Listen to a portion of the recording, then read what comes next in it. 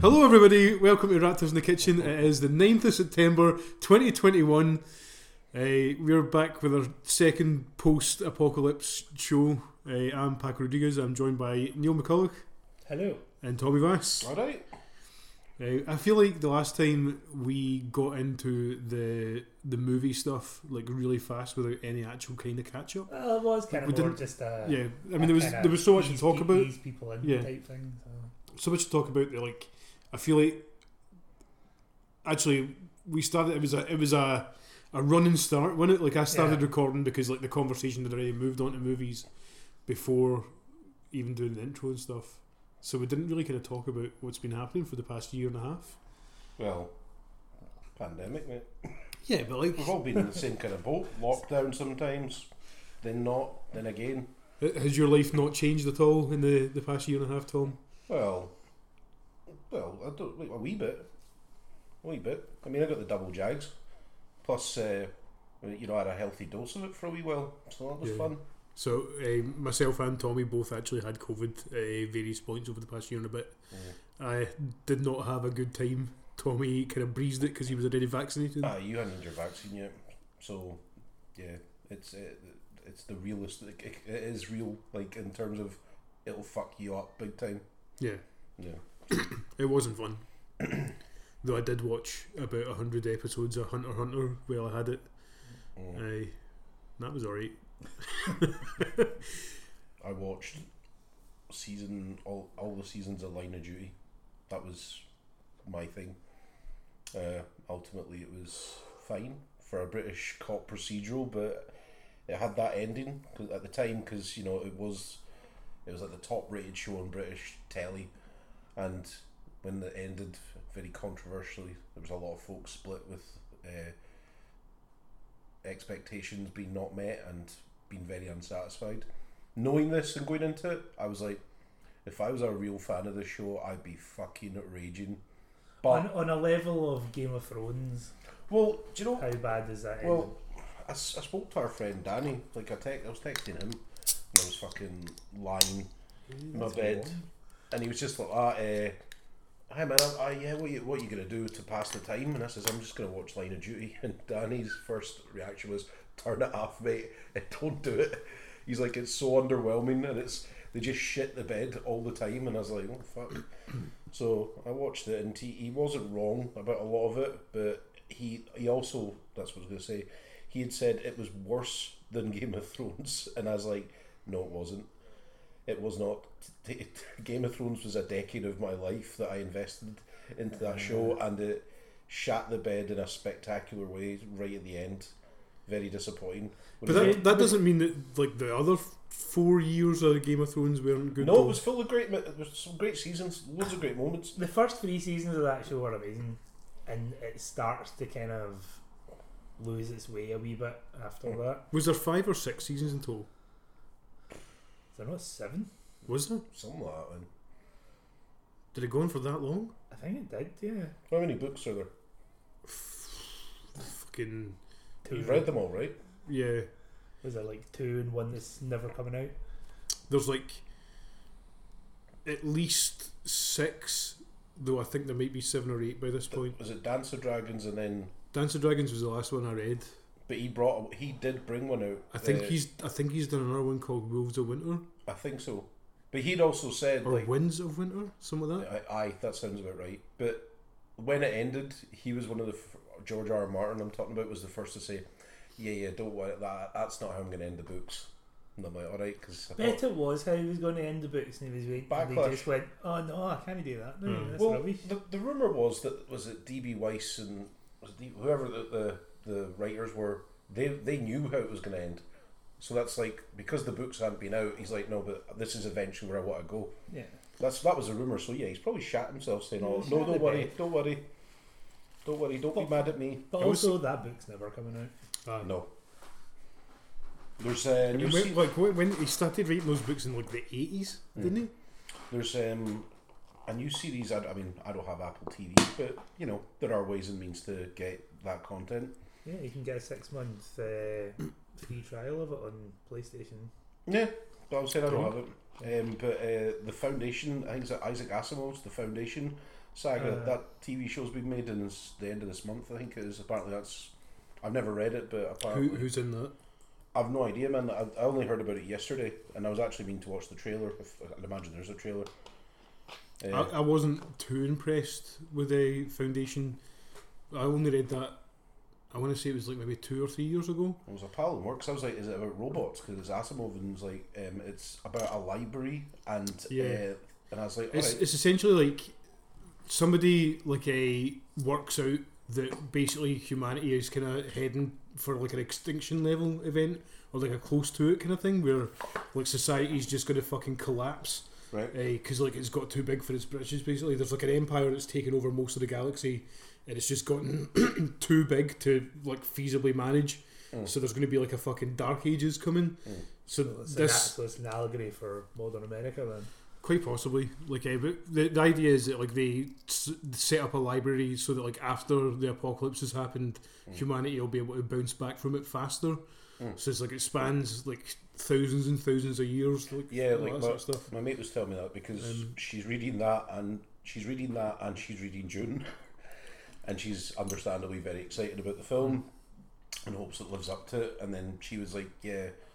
Because I'd mentioned to her, I says, the thing is, I tried to read the book and I just found it really hard at the time. So I just asked my flatmate, it's like, he's read it all. So I was asking him, and I was like, fucking captivated by the story without actually reading the books. Sure, we've kind of spoken about it before, man, but June is like one of the best stories ever fucking written. It's so good. And that series is excellent. She had, like, you were saying, like, so it's like about Foundations, an allegory for modern America. She mentioned when she talked about June's like, yeah, it's obviously, the spices, like obviously you maybe oil, and it's like, the Atreides and all that, they're kind of seen as Westerners coming into a land that they don't know, and possibly messing with a culture that's not theirs, kind of thing. And I'm like, oh well, I suppose but most science fiction authors back in the day, it was like when they did do those kind of stories, it always was like an allegory for what's happening in the world in terms of like governments or things like that. See, years and years ago, the Giant Bomb guys were talking about Last Samurai, which I thought was a great film and still do like. I watched it relatively recently and I do like it as well. But Ryan Davis managed to ruin not just that movie, but every movie that's like it for me, with like 2 sentences where he said it's one of those things where white guy goes to like a foreign culture and falls in love with the place, but then he has to become better than everybody else because he's white. And it's like, that's what Last Samurai is. That's what Last of the Mohicans is. Yeah. Like, that's what Avatar is. And now you've just made me realise that's also what Dune is. So thank you, Tommy, for ruining Dune for me. Hold on. Last of the Mohicans is not quite like that, because Daniel Day-Lewis is raised by like that family. Yeah, he's more of a excuse me. He's more of a Mowgli style character. Yeah. Right. Okay. So like that's his culture. Well, that he was brought up, so he might be white, but that's his native culture as well. Okay. Much like in the same way that Steve Martin is a black man in The Jerk. Well, that film would never get made now. It certainly would not. Certainly would. Oh yeah. Have you seen The Jerk? No. Go for it. Though. Give me a brief. You don't need to. It's fine. Okay. I will probably never watch it, and I don't actually really care. I still quite like The Jerk. I think there's a lot of good jokes still in that film. I just honestly, and I realise this might be sacrilegious to a lot of people, but I don't really find Steve Martin all that funny. I could understand it. Like, I think he's been in a couple of alright things, but I don't think he's ever the standout part of the films he's in. I don't know. It depends what film. I don't know actually. You're right. There's a lot of ones that are kind of whatever. Like, I'm trying. Is it? There's a stage in his career where he just kind of becomes a guy that's making films like Father of the Bride and Roxanne. I liked Father of the Bride, part 1 and 2. It's been so long since I've seen them that I couldn't actually give you an actual. But he was in. Was it Daddy Day? No, it wasn't. Daddy. No, but it's stuff like Daddy. The remake of the Pink Panther. Yeah. Fuck.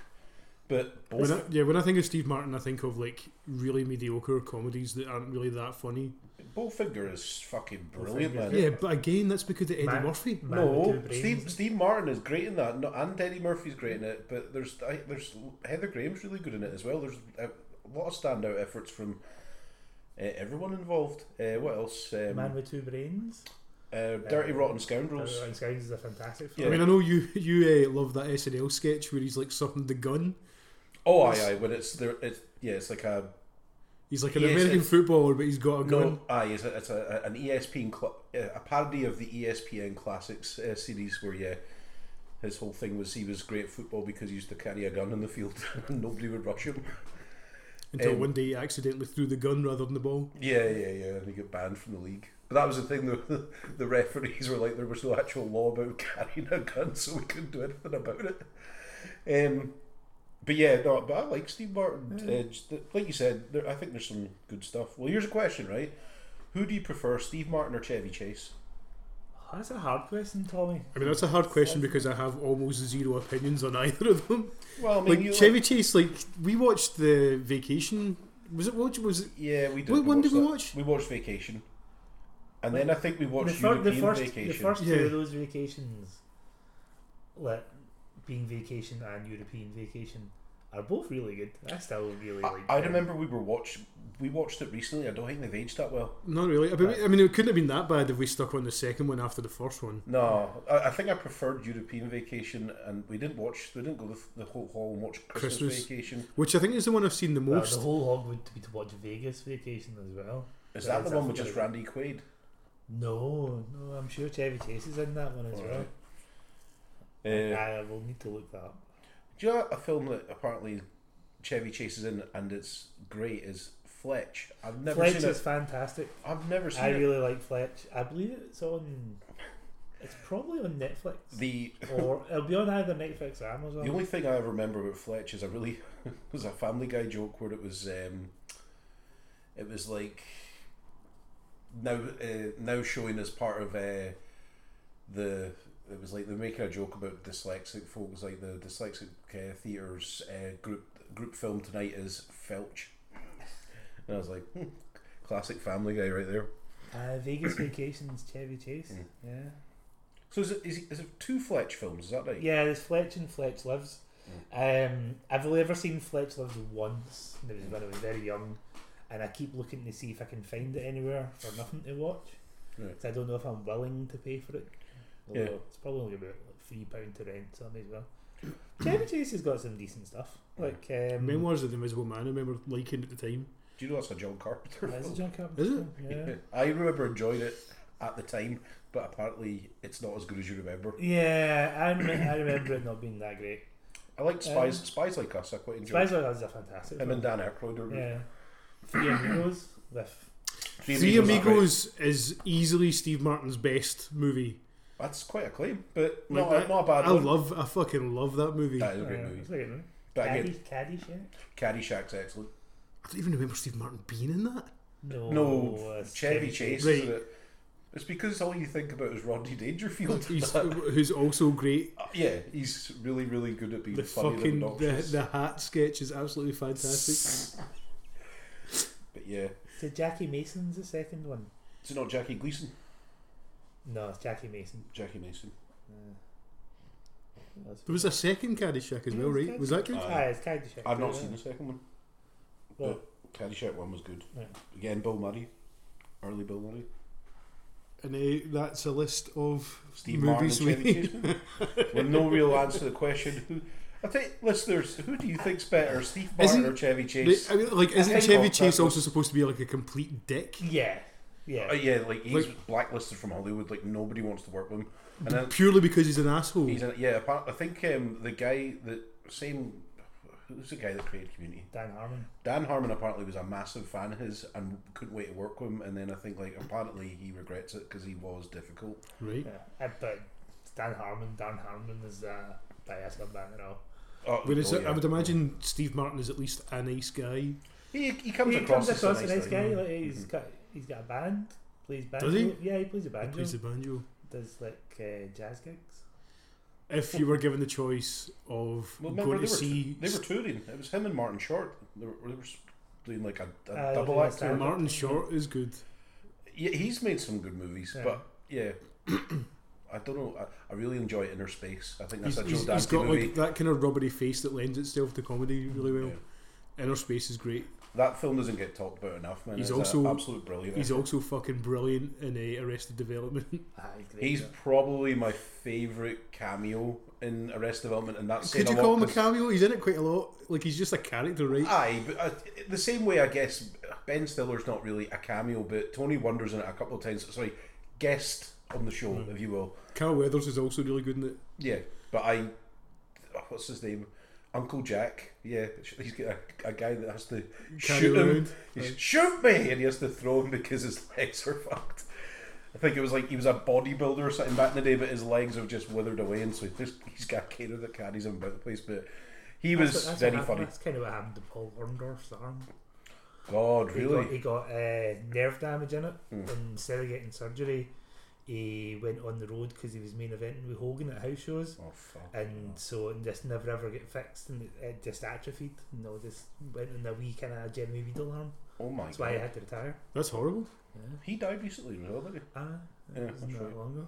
That was another thing, man. Fucking another devastating one was the death of Michael K. Williams. So I was like, that's fucking sad, man. Because Big John Paul Belmondo, like 6 hours later. I was like, man, fuck's I sake. never saw The Wire. Like, was he in anything else? Yeah, he's in loads of stuff. stuff, but he's known for like Omar and Boardwalk Empire, which I'm going to start watching.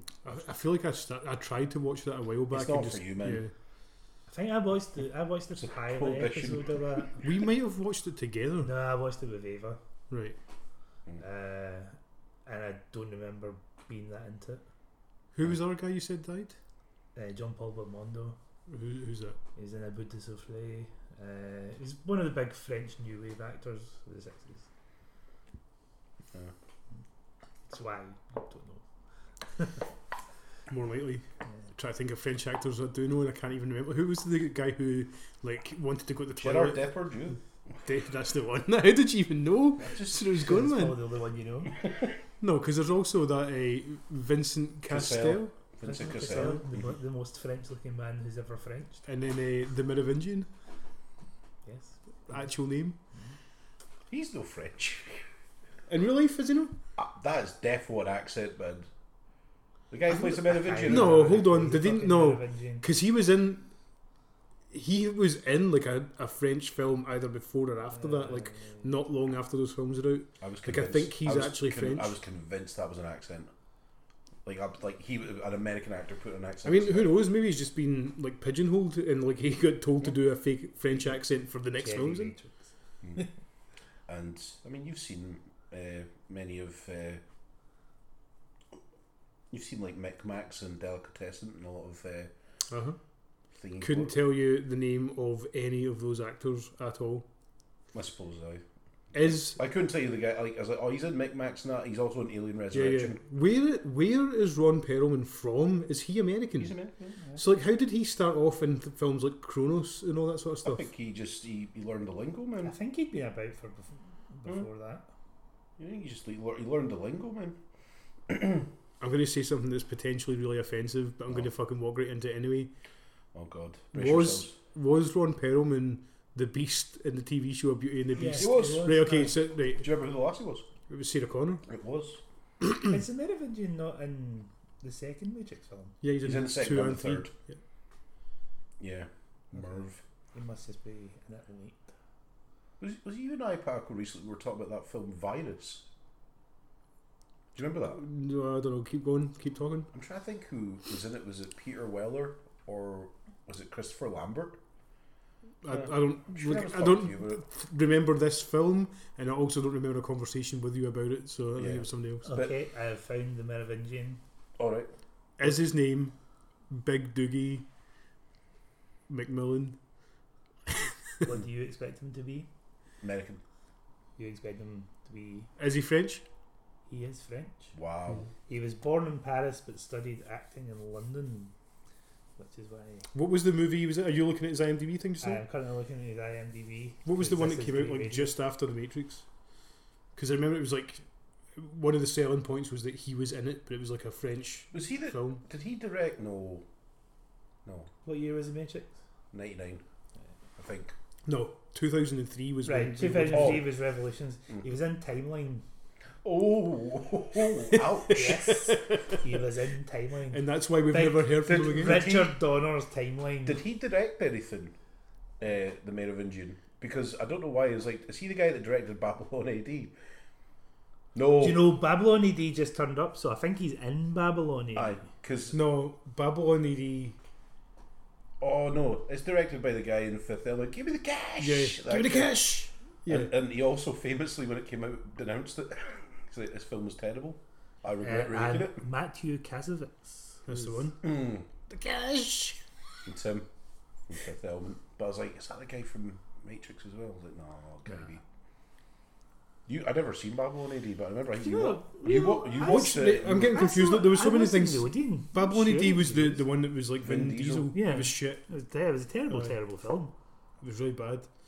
There was a bit in it though, like which I always remember finding quite novel at the time, where like there's a holographic map that he like zooms in and out of by like pinching the air in motions that we would do with smartphones now. But like I don't think smartphones were really. Had Minority Report been out before then, it would have. It would have Because been. I think Minority Report's the first time I remember seeing that kind of technology. Because I think, because Tom Cruise, like, he's got like gloves on and he's like looking at like, this is when the crime's going to happen and all that. When do we get that? When are we getting that? Well, in Texas, I believe they already do have that, given that their new rape laws when Government Abbott was interviewed. What? Where are you going with this? I was talking about the technology, not the fucking like fascist state. Well, we're getting to that because when We're when getting to something I'm going to have to edit out of the podcast. when asked by a journalist why the abortion law was still fine if it was someone if you were carrying a baby to term after being raped, that there was no exemption for that, and he said there doesn't have to be. I'm going to capture all the future rapists. So he has the technology of Right. Minority So it Report. went somewhere. It did go Yeah. somewhere. We've made it relevant. Oh my god. He's going to capture all the future rapists. Well, Yeah, so he's got the Minority Report technology. Yeah. Right, okay. I guess rapists in Texas look out. Yeah, man, that guy knows what he knows what you're going to do before you know it. And that's how we all spent our COVID vacation. Yeah. But oh yeah, well, speaking of the Matrix and that, we watched the trailer for the fourth one. It looks bombing. It does. It looks terrible. It looks so messy and cheap and unnecessary, and yeah, It looks like they're just remaking the first one. yeah. It's like a soft reboot. You could, like you said it, and I was like, that's exactly what it is. It's just the first one, and it leans so heavy into what you remember about the first one. It's like, remember when it was good? Yeah. I don't like the look of this at all. It looks really. Just, I think I said to you, I was like, that looks like a fucking mess of a film. It just like I said this talking to Alan Kerr, former Raptor Alan Kerr. That it just gives off really strong Jupiter Ascending vibes rather than Matrix vibes. Definitely. I totally wiped that from Yeah. my mind. How did Alan say he liked it? He likes to look at the trailer. Jesus Christ. Oh man, no, absolutely not. I mean, of course I'll watch it because I'm curious, but no. Sometimes you just got to know. Well, yeah, no, but I think the older I get, I'm able to just be like, no, I'm not watching that. The Snyder Cut, nope, I'm no interested. I will watch that when it becomes convenient, and I'll hate myself for it when Nope. it It happens. is convenient, you can watch it on your telly. But not on any of the free stuff just now. Have I not? I put my Now TV app. Don't think so. Did I give it to one of you? No, I think so.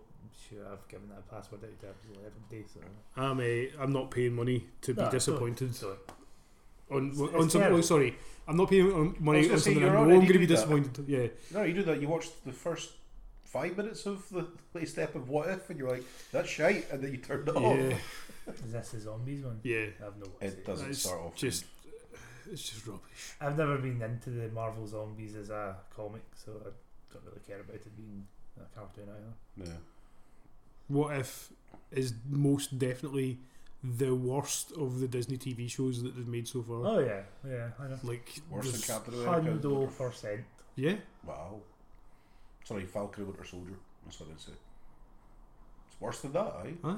Oh, jeez. But in saying that, like, the problem is, it just feels like fan fiction, and Oh, that's what it It is. dep- That's what it was born out of. yeah, so- and it just depends if you could stomach that or you care about that. But like, I don't even see, even if like,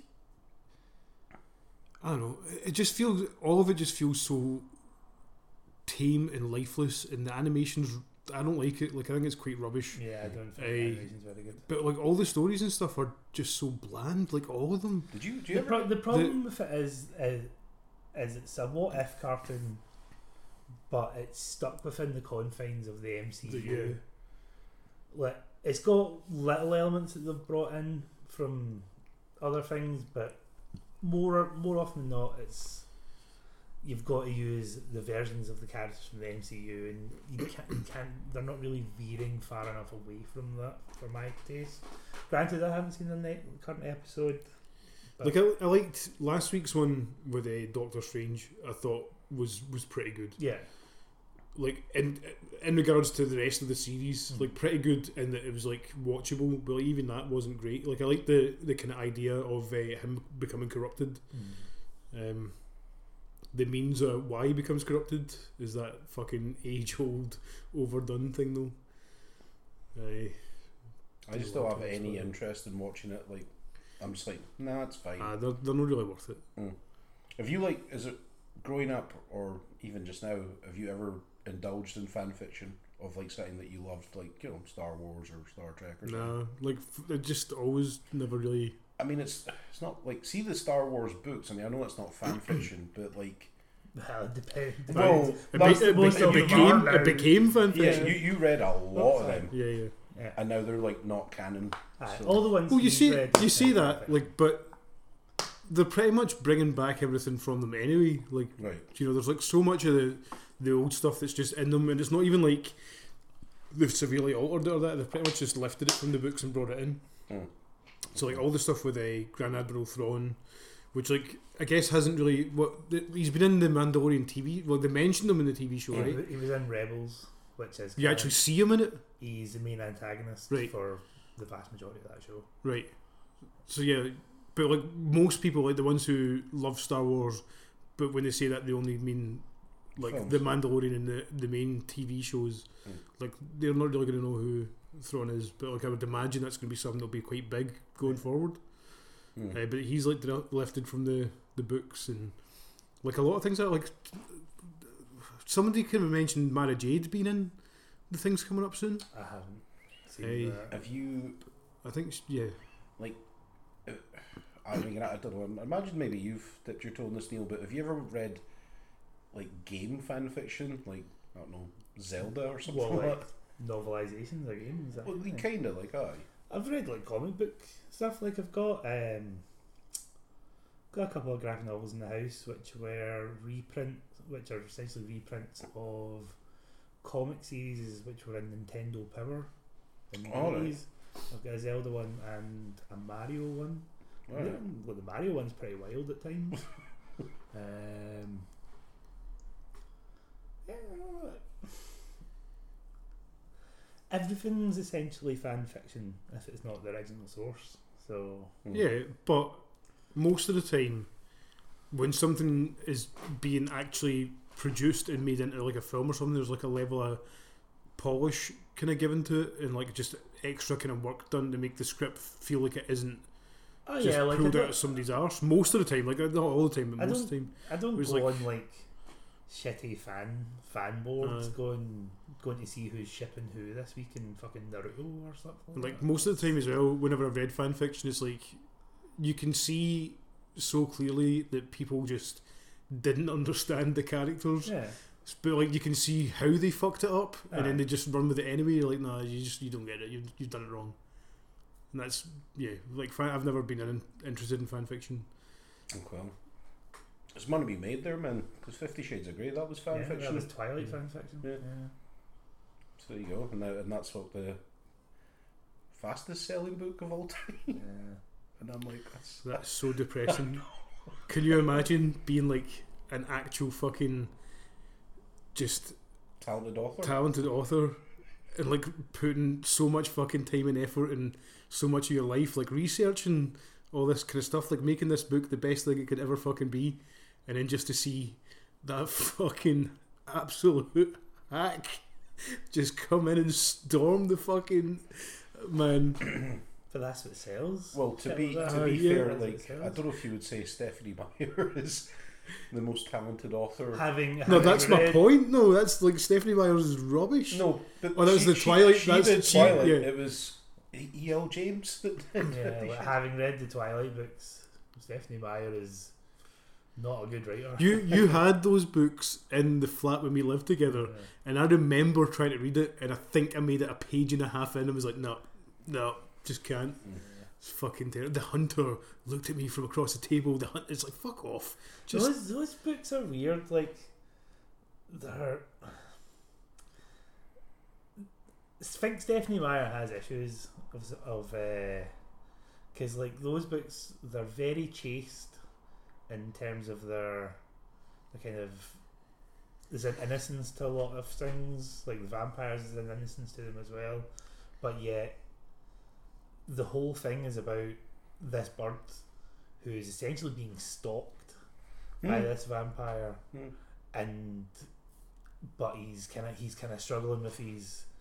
I can't get involved with this lassie because she's human, but then she's like, oh no, I should be afraid, but I'm not, and also I want the kind of the sexuality of it is like, it's violence.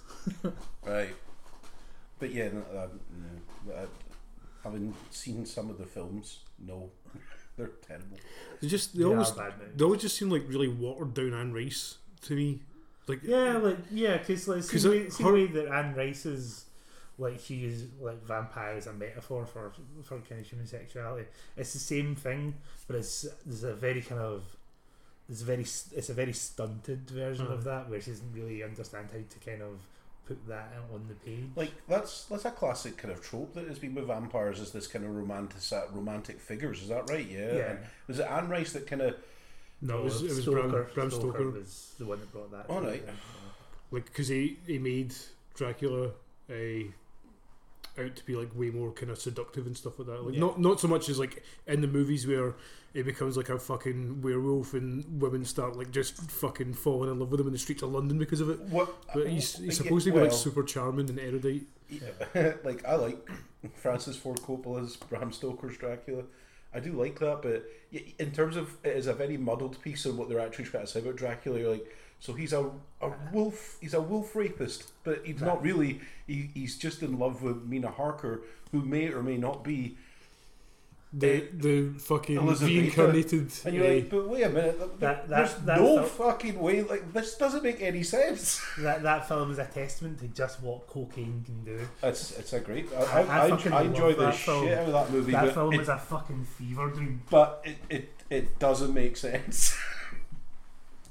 And you're like, look, man, it doesn't matter. Look how fucking great Gary Oldman is owning this shit, man. That's how good it is. And then you get big Keanu in his lovely British accent. The bastard lives at Carfax Avenue. You're like, Sadie Frost is punting everything about the place. Who was Van Helsing in that? Anthony Hopkins. Oh, was it? And he chose that scenery. Oh, aye. It's amazing, that. I love it, man. Remember when Anthony Hopkins was a werewolf? That was good. Terrible things, Lara. I will defend that movie to the death. I like that movie. Like, the Wolfman's fine. Wolfman's alright. I remember you fucking, Paco, particularly loved it just when, like, you know, the big reveal that Tony Hopkins is a wolf and he kind of tears his clothes off as if to say, right, it's go time. Let's fucking go at it, boys. You've done terrible things. That movie was alright. I remember when you seen like Del Toro, he's like, hello father. I'm like, fuck off, you know your dad, mate, no way. and then it was fine. It's just a shame because whenever you want to make a werewolf film, you're always trying to chase The werewolf the in London. transformation sequence that it can be as good as American Werewolf in London, but yeah, the Wolfman was fine. I think they should use like the old method of like rotoscoping stuff, man, because some of the old werewolf movies that still looks shit hot. What's your favourite werewolf effort? Oh man, Mike Nichols' Wolf starring Jack Nicholson. No. I do enjoy that film. It's a Mike Nichols film, but I like that film. Who's Mike Nichols? What's he done? I think I think it's Mike Nichols. I think he did like The Graduate, and he was like is a very prestige director. So when he did a werewolf movie with Jack Nicholson, it was a bit odd, and Michelle Pfeiffer. But I remember watching it as a kid and loving it. The transformation sequence, that's alright. But favourite werewolf movie? I don't know. I do like Oliver Reed's Curse of the Werewolf. It's a good movie. Again, if you're looking at a particular era, Surely Werewolf in London. Werewolf in London's good. Werewolf in London's such a strange film because it feels like a comedy at times. But it is a good movie. Dog Soldiers? Dog Soldiers is probably Neil Marshall's only good movie. It is Neil Marshall's only good movie. What else has he done? I've not Descent. seen The Descent, Right. but Doomsday's not very good. I've not seen Centurion, and Centurion is not good. and he's got this thing about having Scotland as just demons. But, Is he Scottish? no, he's English. I think he's from Manchester. His Hellboy movie was awful as well. Is that the Netflix one? The most recent one, I forgot with that David Harbour. It's him that made that one. That was a fucking mess. Yeah, that's a bad movie. But Now I watch Mila Jovovich. Mila Jovovich. Mila Jovovich in pretty much anything these days, but that was bad. yeah, but he did. I think he did. He can direct good stuff. Like he directed the a few key episodes of Game of Thrones. Is it not the Black Sails episode? What was it called? Fucking hell! It was a big battle one anyway, and it was early doors. I think it's when Tyrion. The Battle of the Blackwater. Blackwater. That's it. I'm pretty sure he directed that one, which was again a good episode. But yeah, Dog Soldier's a good movie though, man. Again, the werewolves look cool. That's the thing. Like, especially when you're making like that kind of monster movie, you don't want it to look too CGI and shit. You kind of want a bit of realism to it as well. And I think it's because, like, don't get me wrong. Lon Chaney looked fun as the Wolfman, but it's very much of its time. Yeah. And you like to think, especially coming up to like American Werewolf in London, and the effects of like the transformation sequence and how he just looks in general, you're like, you can achieve this. You just need to be willing to just not CGI shit. I realise we have had conversations about this in the past because, like, when it comes to horror stuff, like werewolves are the ones I tend to like the most when these things. Like, I know we've spoken about it before, but that movie, Wolfen, was also really good. Not Albert Finney. It is not really a werewolf movie, I guess, but it's like hyper sentient wolves that live in the outskirts of New York, and they get like quite annoyed that old buildings are being bulldozed, and they kind of start murdering folk. It's good. And are you a fan of The Howling? The Howling's a great movie. Yeah. I watched Do that you know, recently. and it's still excellent. I've never seen any of them, though. I have seen. You only have to watch the first one. I've seen like the transform. Like that's the one where like when it's transforming, it's almost like they rip the kind of human skin off, like it's paper, and the wolves underneath. Yeah. But Silver Bullet's good. Silver Bullet's good. Is that the one with Corey? Yeah. He's in a wheelchair. Not Corey Feldman. The other Corey. Hames. Corey Haim. I've not seen that one. No, I haven't seen that. Ginger Snaps is good. Ginger Snaps was alright. No? I think by the time I got round to watching it, there'd been a lot of hype about it. And although I thought it was decent, I don't think it lived up to the hype. Like, I remember kind of not being too fussed about it, like when I first saw it, but I've watched it again not too long ago and thought it was pretty enjoyable. Yeah. And then there's that other one where it was like the blind guy against the werewolf in the gated community, but I always forget what it's called. Like I didn't watch that alone. I watched it with one or both of you guys. Blind guy in a gated. Aye, it's like a kind of older blind dude who's got a pet dog. It's a gated community in America, and there's like murders start happening, and there's like a police investigation for it. But then like he manages, like the thing kills his dog, and he manages to survive it. And after that, like he essentially becomes like Home Alone, where he just like booby traps his house in order to catch the fucking thing. Is this a new film? Like relatively, like I watched it with one of you two. Like I don't remember when it was, but like it turns out that pretty much like most of the other fucking neighbours are werewolves, and they're all like dickheads. You've just reminded me, and the thing is, I can never ever remember the title of this film, but as part of a kind of Late Phases. That's the one. That sounds familiar. I have never seen it, so. You've just reminded me. A few years ago, I think it was like when the Glasgow Film Festival came out, and I actually went. I managed to get a couple of press tickets for this podcast. I was like, "Oh yeah, man, I'll give you a shout out and those shout out and everything." Like a couple of dozen people in America. Yeah, man, business and that. But I saw a werewolf film at that, and I thought it was fucking great.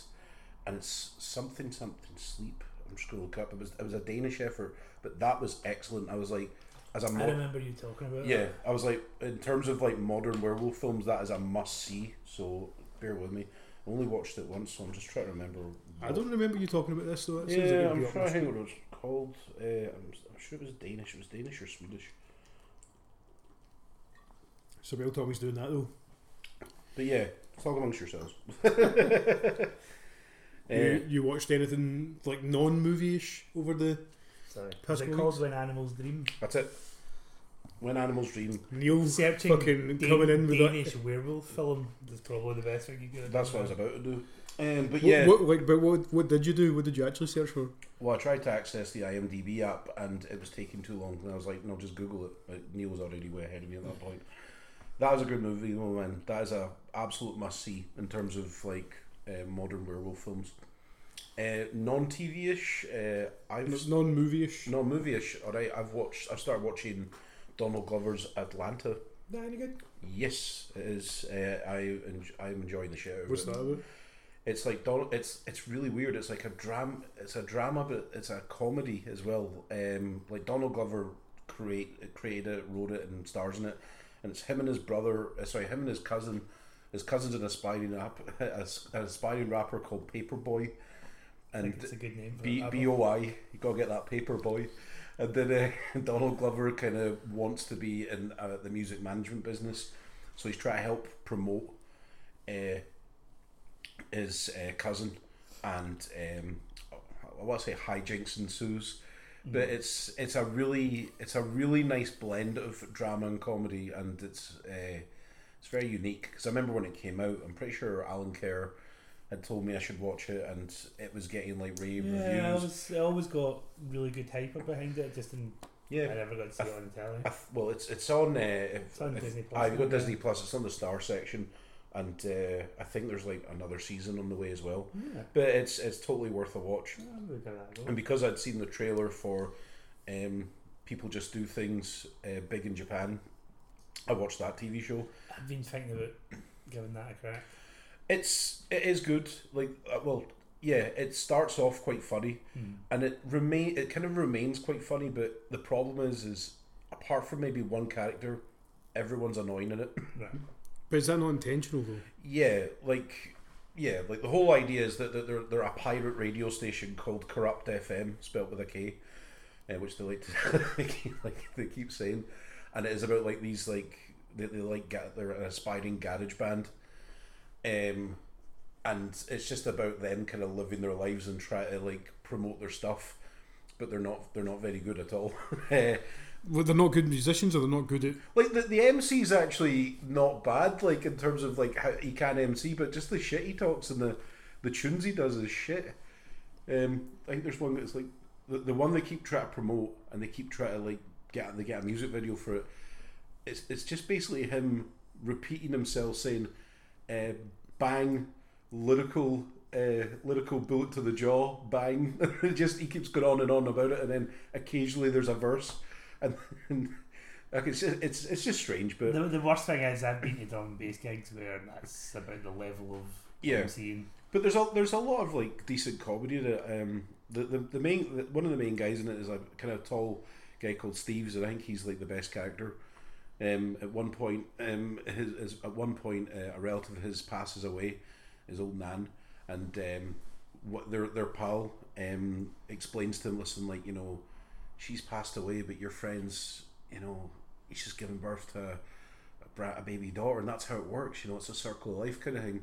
And then Steve's for a while just keeps calling his mate's daughter Nan because he believes his nan's reincarnated, and he's like fucking trying to like remember all. He's telling her stuff to remember and all that. But like, as I said, man, it's kind of it's done in a mockumentary style. Like we don't know why, but there's a camera crew that follows them about and asks them about their life, and it felt kind of. It wasn't absurd. It wasn't as absurd or as good as Four Lions, but they're aiming for that kind of niche comedy. Okay. So it's worth it. I mean, as I said, it was just something to watch. I think there's 5 seasons, and it does get. But is it 5 British seasons versus yes, like 6 episodes? 6 episodes, half an hour long. That's a lot more manageable. Yeah. If the episodes were an hour long, it'd be overkill. But it's fine. Fair. It was fine. And I just like, oh, when I seen the trailer for their film, I was like, what the fuck is this TV show? Yeah, look, I've seen that trailer enough times now that I had kind of thought I should maybe take a look at that show and see what it's like, because that trailer looked alright. It looked fine. I just thought it was like, what is it? I mean, the sitcom must have been bigger than what I knew of it, because I was like, what the fuck is this? And then it just happens to be, it was on Netflix. I'm like, oh well, I'll watch that. The only problem is now it was a BBC One thing, was it not beforehand? But the whole problem is because it is kind of a niche thing. I think it's out of the cinema now. I don't know if it's it's not there anymore. Yeah, I didn't think it'd been released yet. No, it was out for a wee while, man. It was out for like about 2 weeks. It's funny considering the fucking advert for it's still on before every film. Yeah. Like it's not in the City World we attend, but I'm pretty sure. No, it was there on It was there on Sunday when you. What? Oh, the film. The film. I mean, right. Sorry, no, the advert was still there on Sunday. Whereas I think it's like in Glasgow, if you're going to go to watch it at a City World, it's not at Parkhead, and it's not the one in town. It's another one. Silverburn. No, it's not. Silverburn's the only one left. Oh, okay. Well, it could be Silverburn. I would have thought it would be. I would have thought it would be at the Forge. Joe, maybe it is. It would attract the neds. Maybe it is the Forge. I was maybe getting it wrong, but I would definitely watch it because I'm familiar with it now. But yeah, you should. I think you will like Atlanta, Neil. You should check it out. Yeah, I will. I've been kind of in that weird phase at the moment that I like to watch a show with breakfast. Like, say if I'm working in the afternoon, I'll get up, I'll make breakfast, and I'll sit and watch a show. I'll see what's on YouTube first, and then I watch something. And I've finished everything that I had been watching, so I'm kind of in that kind of limbo of what to watch. And I'd thought about having to go at The Sopranos again, because I've only ever seen the first season of that. I was talking to my mate about that last night, and I'm like, I want to rewatch that as well. It's like a prequel thing for that or something. Just The Many Saints of Newark is coming out, which is a prequel film. Where it's like his actual real life Gandolfini's son plays young Tony Soprano in it, and it's David Chase that's it, right? It's the show creator. So I remember enjoying the first season. It was when I lived in Spain, so it was kind of difficult to get English DVDs of it. But it's just such an undertaking now to sit and watch that again. Because is it 9 seasons?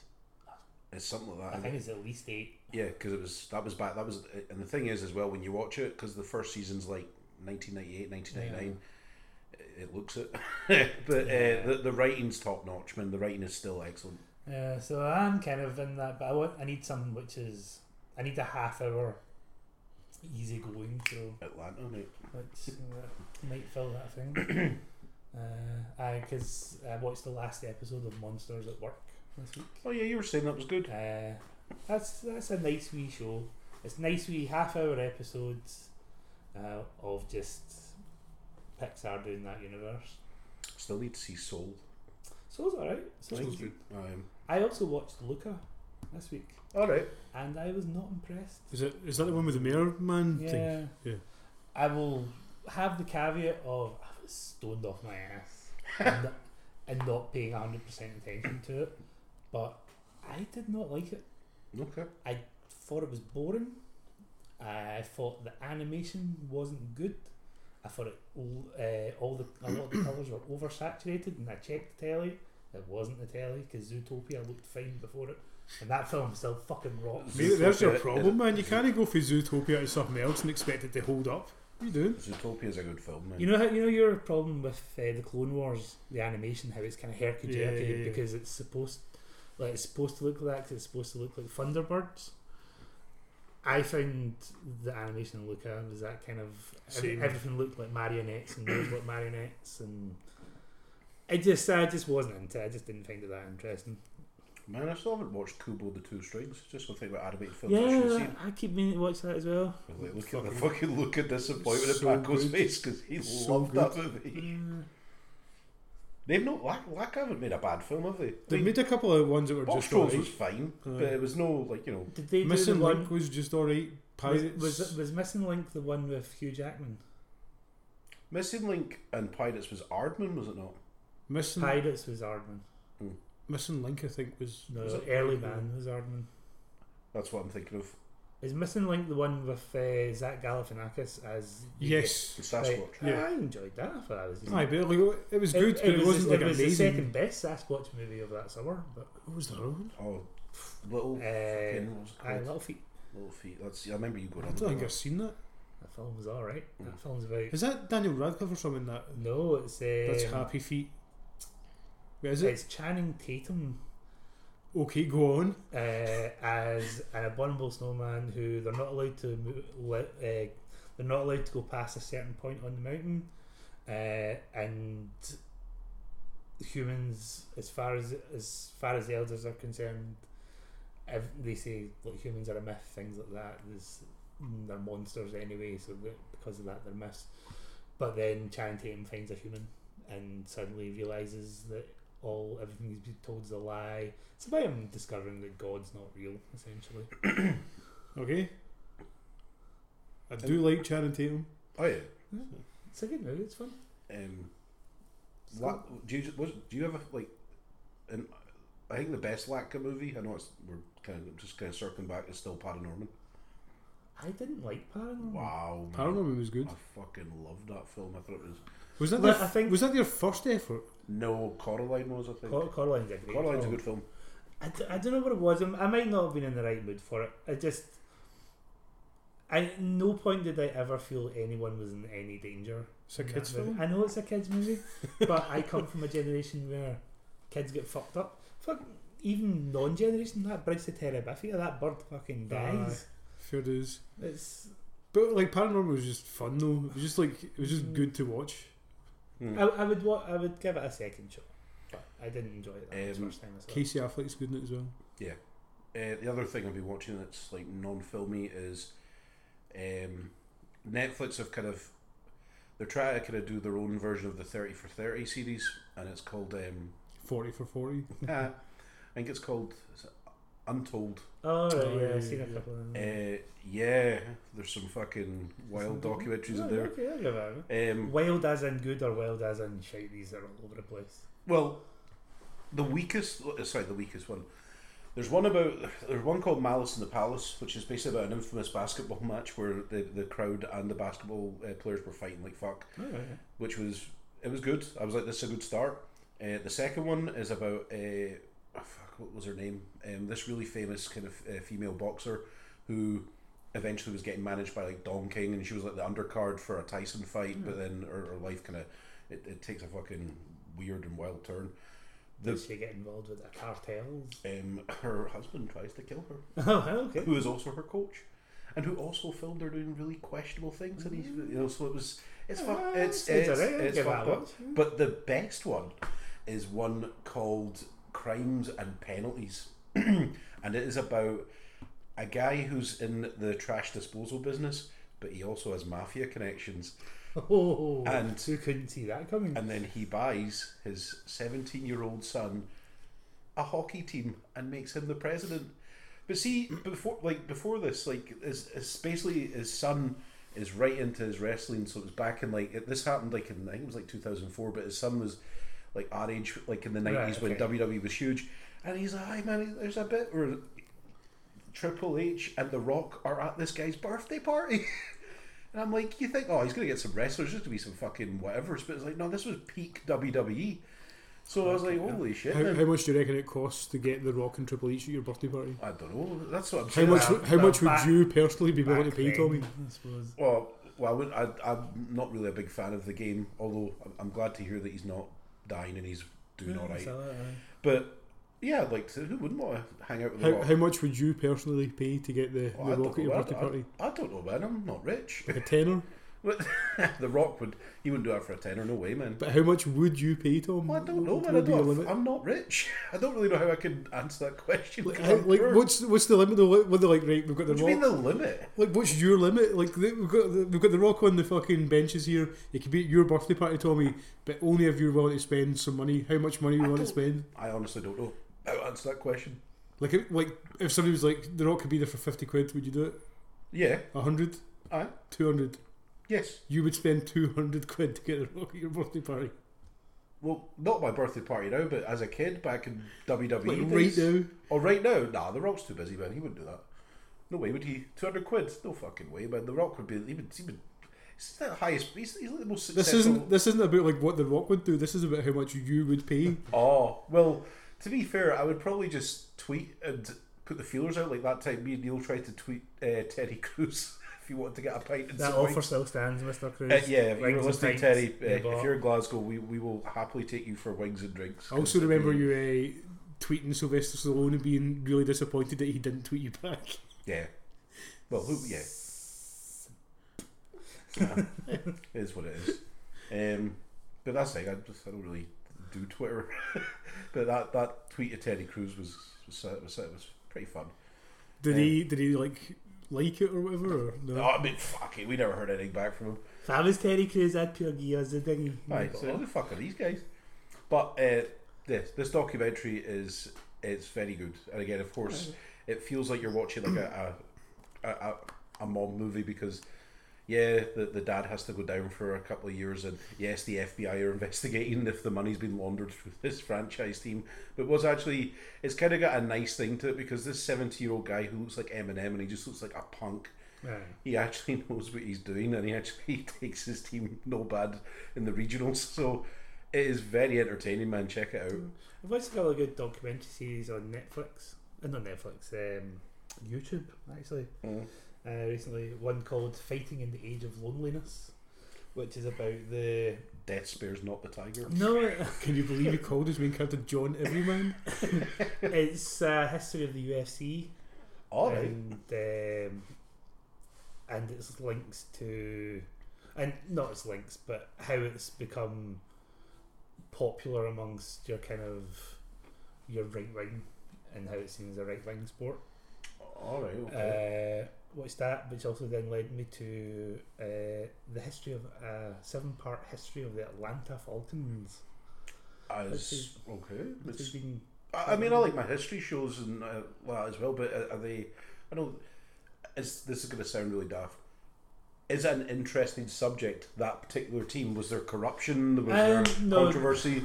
I suppose from a non-American football fan, it's probably not that interesting. There's a good episode which is about the Super Bowl that they lost to the Patriots, which they should have won because it got to like the fourth quarter and they were like 30 points ahead, and then get gubbed. That was like a couple of years ago, right? Yeah.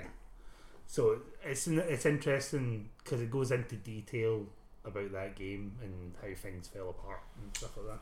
I mean, I could watch that. Like, the majority of like the 30 for 30 series, a lot of it is basketball documentaries, and I had no interest in it, but I actually am kind of interested in the sport of basketball now. I appreciate it, especially after watching The Last Dance. I can't remember the name of it, but there's a really good 30 for 30 which is about match fixing in college basketball. Yeah, I think I've probably seen that one. Which has links to the film Goodfellas because it's I've that definitely seen that. That's done it. I have definitely seen that one. There's one about there's like, oh man, this team, this high school in Dallas, and it's like their high school football team. Was that Pony XS? Yeah, it was great. Pony XS is And fantastic. it was great. I was like, man, Yeah. what do I care about this? And then immediately, because 30 for 30 are so good at producing their documentaries and their actual their content is great, because you're like, I don't give a fuck about some Texas. Who cares? And then you're like, nah, man. Turns out like it wasn't just that.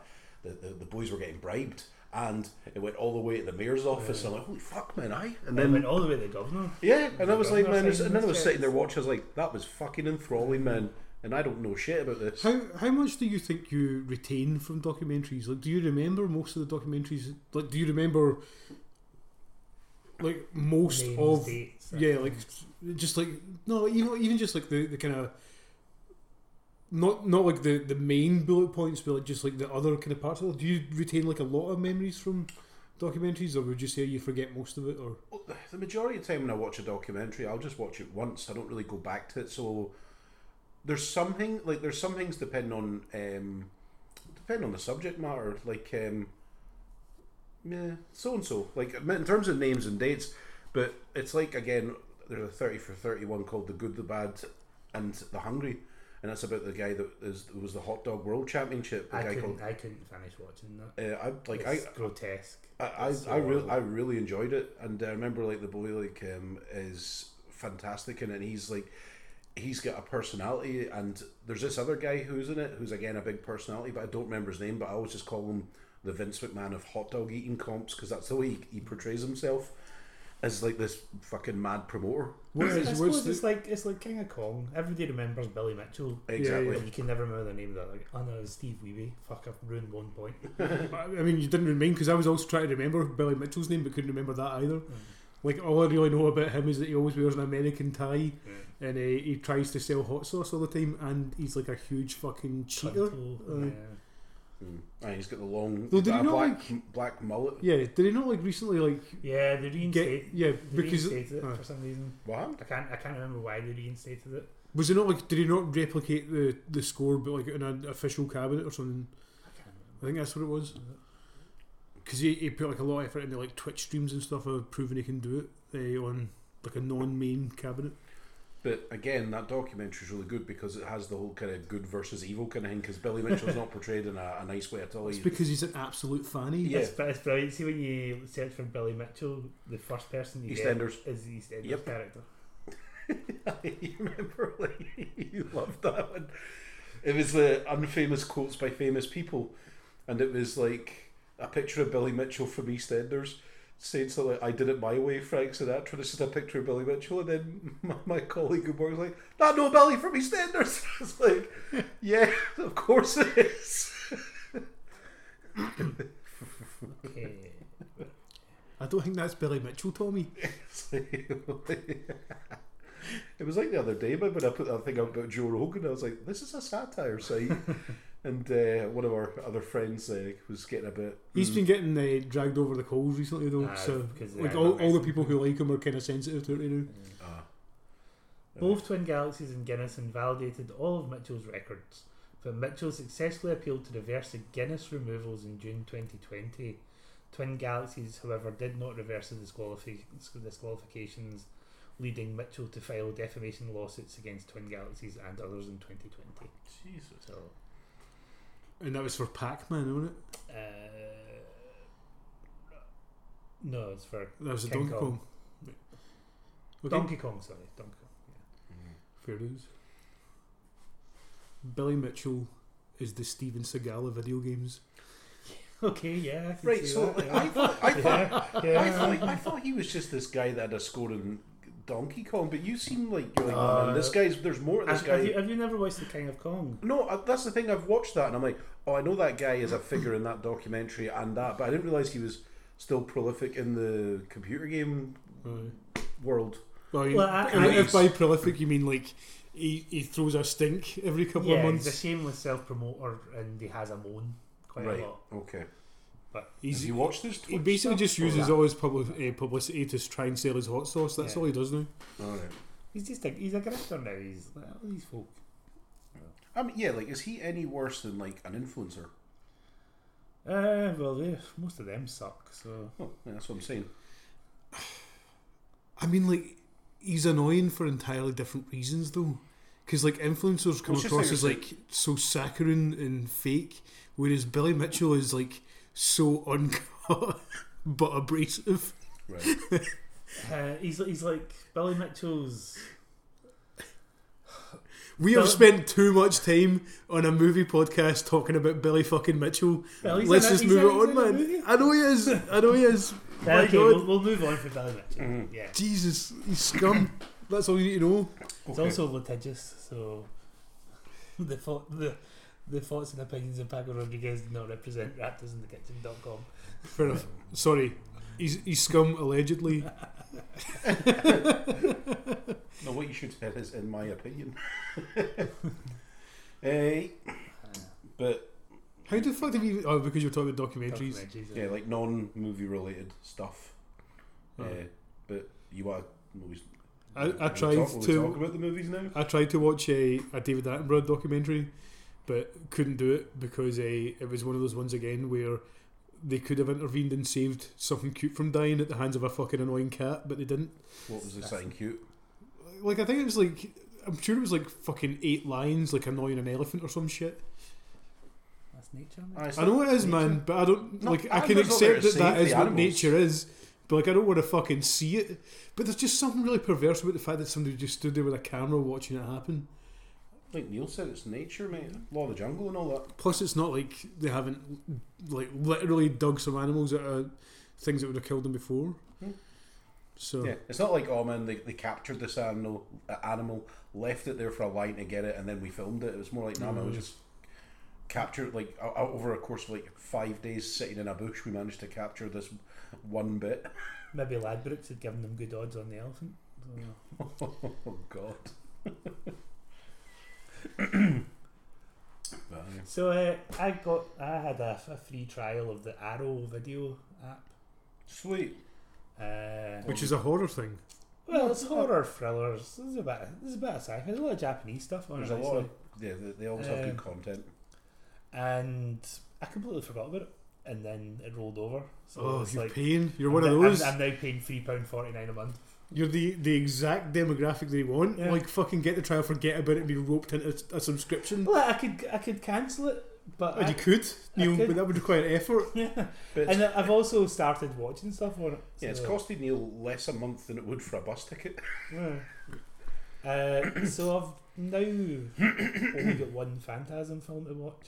Having watched 2, 3, and 4 recently. Yeah, I remember having 2 in DVD. It's funny, but boy, that guy went creepy. Yeah, I like those movies. It's Like, like they're kind of good, kind of niche. yeah, They were never top tier like 80s horrors, but they were nice B movies. yeah. It's the one with the silver ball with the spikes Silver in it. Balls. Aye, the tall And man. it took about maybe halfway through the third one for me to realise that they weren't. Well, I knew they weren't kind of taking themselves 100% seriously, but the actual vibe that they were going for was very much an Evil Dead 2 vibe. You've watched 2.5 movies before realising that. Yeah, because the second one feels a lot like a bit of a rehash of the first one. Right. Yeah. So it still does take itself a bit more Right, okay. seriously. Whereas the third one just goes kind of all out into kind of more that. Are Evil they- Dead 2 Are they like proper sci-fi horror things? Is it like what is the sphere thing?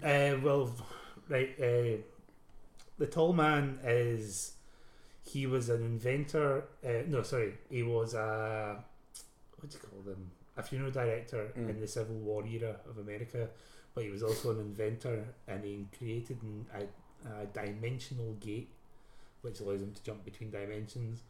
He walks through it as the normal guy, comes back, he's the tall man, and he's all kind of goofballed up. Yeah. So he's obviously into a hell dimension, Right.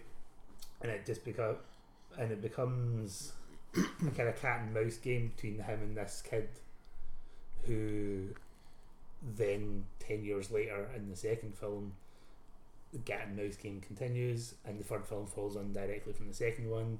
The fourth one kind of follows on directly from the third one. Are they worth watching? I don't think you'll like them, to be honest.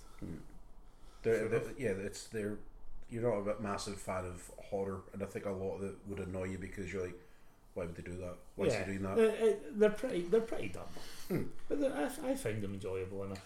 So I will watch the fifth one. Is the guy that directed it the same guy that created Chucky? Is it Don something? Don Coscarelli. Yeah.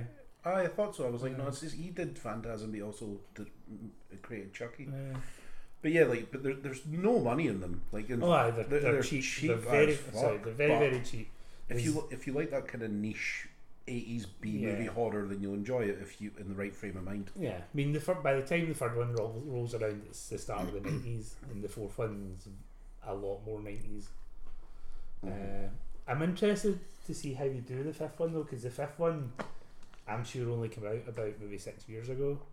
So I expect that it'll just look like one of these sci-fi horror channel kind of crap. Yeah, it'll look like latter day Hellraiser movie. Yeah, but I'm interested to see where it goes. So I watched them, and I watched Wreck, which I hadn't seen in a long time. Like I would. Brilliant. What was? Oh, was that on Arrow? Right. I have it on Blu-ray. I can give you it there. Like I could do with watching Wreck again. Yeah, I felt that is still top tier horror. Oh yeah, it's easily the best found footage film. Wreck and Wreck 2. I never seen the third one, but apparently that third one's not very good. It kind of throws the whole is it found footage thing out the window. No, that's the fourth one. Which I haven't seen. Alright. That first one though is a fucking great film. Yeah. I remember at the time thinking it was like the best zombie film I'd seen. Well, I mean, I know they're not zombies; it's infected, but I just thought it was fucking really well done. Really well done. Yeah, no, it's a very good film. I also watched all 4 of the Evangelion rebuild films. Like, I've not watched the third and fourth one yet, so I don't want to hear like literally anything about them just now. Okay. But do you want to just wait and we'll talk about all 4 of them another time? Because it's probably just as easy to do that. Yeah, sure. I always feel really guilty talking about anime though, because like I get that like it's such a niche thing that so many people just don't. Maybe that's what's bringing the crowd in. Who knows? Severely doubt that the crowd are here for the anime chat. But those that second Evangelion movie done a few things that I was like, okay, all right. Wow. The first one was rubbish though. The first one just rehashes all that stuff and doesn't do anything really that new. I mean, it looks good. It looks lovely. But see when the third one starts and don't waste it. Don't waste it. I enjoyed those. I certainly enjoyed the last 2 of them more than I did the first 2, because although it's still technically telling the same story, it does things very differently, and quite satisfyingly in a lot of places. Well, I found them satisfying. Okay. I rewatched Courage Under Fire. Oh, yeah, it was on Star, and I was like, yeah, bit of Denzel, and this is an Ed Zwick movie, and I've not seen it in ages. Still good. Yeah, still a good movie. Probably Meg Ryan's best performance. Right. Okay. Who's the star of that movie? Denzel Washington. Denzel. Why do I remember it being Meg Ryan? Because she's the second star. Yeah, it's like Denzel's investigating a mission that involved the whole. She died in it, right? The whole thing is she's going to be the first woman officer to be given the Medal of Honor, the Medal of Merit, whatever it is, and it's like a big thing, and they're going to do it because it's she died while in battle, and Denzel is a tank commander who recently a mission went bad, and he kind of took the blame for it. So he starts interviewing folk that survived the mission Meg Ryan was in. One of them being Lou Diamond Phillips, the other being Matt Damon, very young Matt Damon as well. And like Denzel's like, something doesn't add up about this story, so it's about him basically getting to the truth, because he doesn't want Meg Ryan's kind of memory to be tarnished, and it's almost a bit of a redemption story for him as well. But no, as I said, it's an Ed Zwick movie. It's very good. I enjoyed a lot of it, and then somehow, I don't know how I did this, I did a Lou Diamond Phillips double bill, and I watched Young Guns too for the first time. I think as an adult. No, we watched that in Baclusi. Did we? Yeah. Right. It's like it's not a serious western. It's fun. It's just a bit of fun. Young Guns 2 is alright. It is, but it's like, you know, if you're. It's the better of the Young Guns films. I agree. Who But else is in that? Kiefer Everybody. Sutherland, Right, Lou okay, Diamond that's it. Phillips. That's it. It's Yeah. Keith Sutherland I was thinking of. But yeah, it's very much, you know, the Brat Pack does a western, Yeah. and it's fun. But you know, if you're wanting a kind of like good, the bad, and the ugly, and unforgiving type western, you're not going to get that with Young Guns too. It's good fun. So yeah, I watched that. I think that's it in terms of the films. And then, as I said, I watched Line of Duty and that People Just Do Nothing. I watched a few more of that Godzilla Showa Era box set that I got, including the original Godzilla vs King Kong. How's that? It's hilarious. It's absolutely hilarious. I take it at that point, is it all stop motion? Or is it guys in suits? No, it's all guys in suits. It's always guys in suits. So I watched that, and I watched Godzilla vs Mothra, which is problematic in a lot of ways. It was a depiction of how and its depiction of kind of indigenous peoples. Right, for some reason I thought you were going to say something like they sexualised the moth or something. No, there's a lot of what appeared like blackface going on in it. Oh. When was it made? Dear. Oh, it's the 60s. Oh, okay. It's the 60s. So watch them. They're still fun. They're still enjoyable. You can tell by the time you've hit Godzilla vs Mothra that they're getting a wee bit more budget, but they're becoming a bit more. They're losing that kind of serious edge that they had at the start.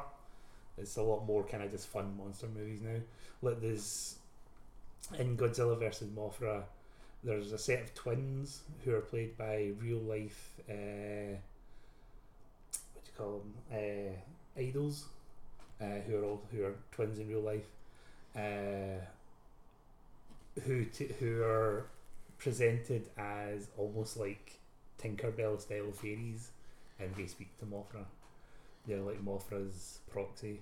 Okay. So you get them, and their voice has the way that their voices are. There's a special term for it which I looked up, but I can't remember. That it's their voices are like one octave higher than each other, so it sounds like it's almost the same tone, but it's as if it's got it's just reverb going through it. So when they do the re-song, it actually sounds really weird, and it's quite good. Okay. So yeah, no, they're interesting.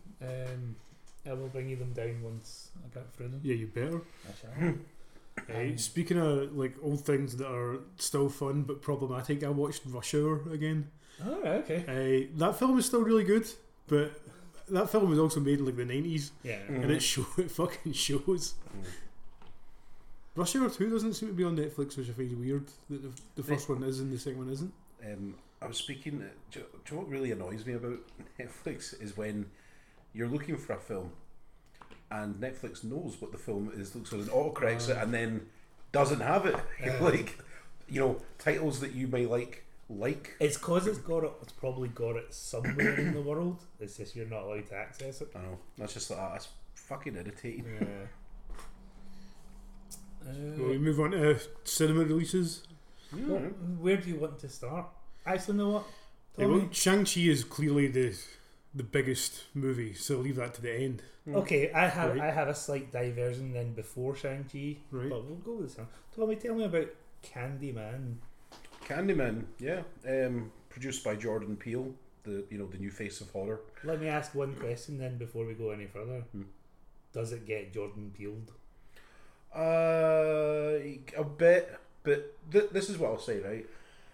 I really enjoy like Tony Todd's Candyman from the 90s. I like that and the second one. Third one's okay. So I'm interested to see what they're doing with this. I'm like, well, in the trailer it was like, right, they really have gone a different direction with certain things about it. But yeah, there's a lot of like Jordan Peele elements about it. But yeah, I enjoyed it because it's kind of a sequel / reboot. Right. Because it acknowledges the first movie. It's set where the first movie was, but they add elements into the Candyman mythology. Some of it, you can see, like, I remember watching the trailer and thinking, I wonder, is this the kind of route they're going to go? Yeah. And there is splashes of that, but they also add, as I said, more elements to the mythology, because it doesn't imply, there's a lot about it that Daniel Robitaille might not have just been the one Candyman kind of thing, so they add kind of elements in there about that. Daniel Robitaille being Tony Todd's from the 90s. Who is it Tony Todd in this? I can't tell you that. That is. But yeah, it's it's very good, man. There's a lot of it that talks about, you know, like when we say Jordan Peele, there's a lot of like the kind of elements of police corruption towards you know, the ghetto and, like, you know, poor folk, specifically like African Americans. There is some of that in there, especially towards the end, and there's a lot of like issues about, like, you know, impoverished areas and things like that, and who the Candyman is and what he kind of becomes, if you know what I mean. I don't want to say too much because I know you want to watch it. I enjoyed it. I don't mind. I'll go and watch it anyway. So but I don't want. I don't. There's a lot going on with it where I don't want to spoil it. Right. But it's worth a watch if you liked the original Candyman. I think there'll be a lot. I think there'll be a lot that you appreciate how they handle the story in this and how they evolve the story. Again, if you like Jordan Peele's movies, if you like Get Out, if you like Us for whatever reason, but yeah, if you like Get Out, you'll enjoy this as well. It is very much gets the Jordan Peele treatment. Yeah, it's not him that directs, but I think like it wasn't just like produced. I think he was there on set, like, you know, and he does. I think he contributes to the script as well. So what was the deal with the Candyman in the original?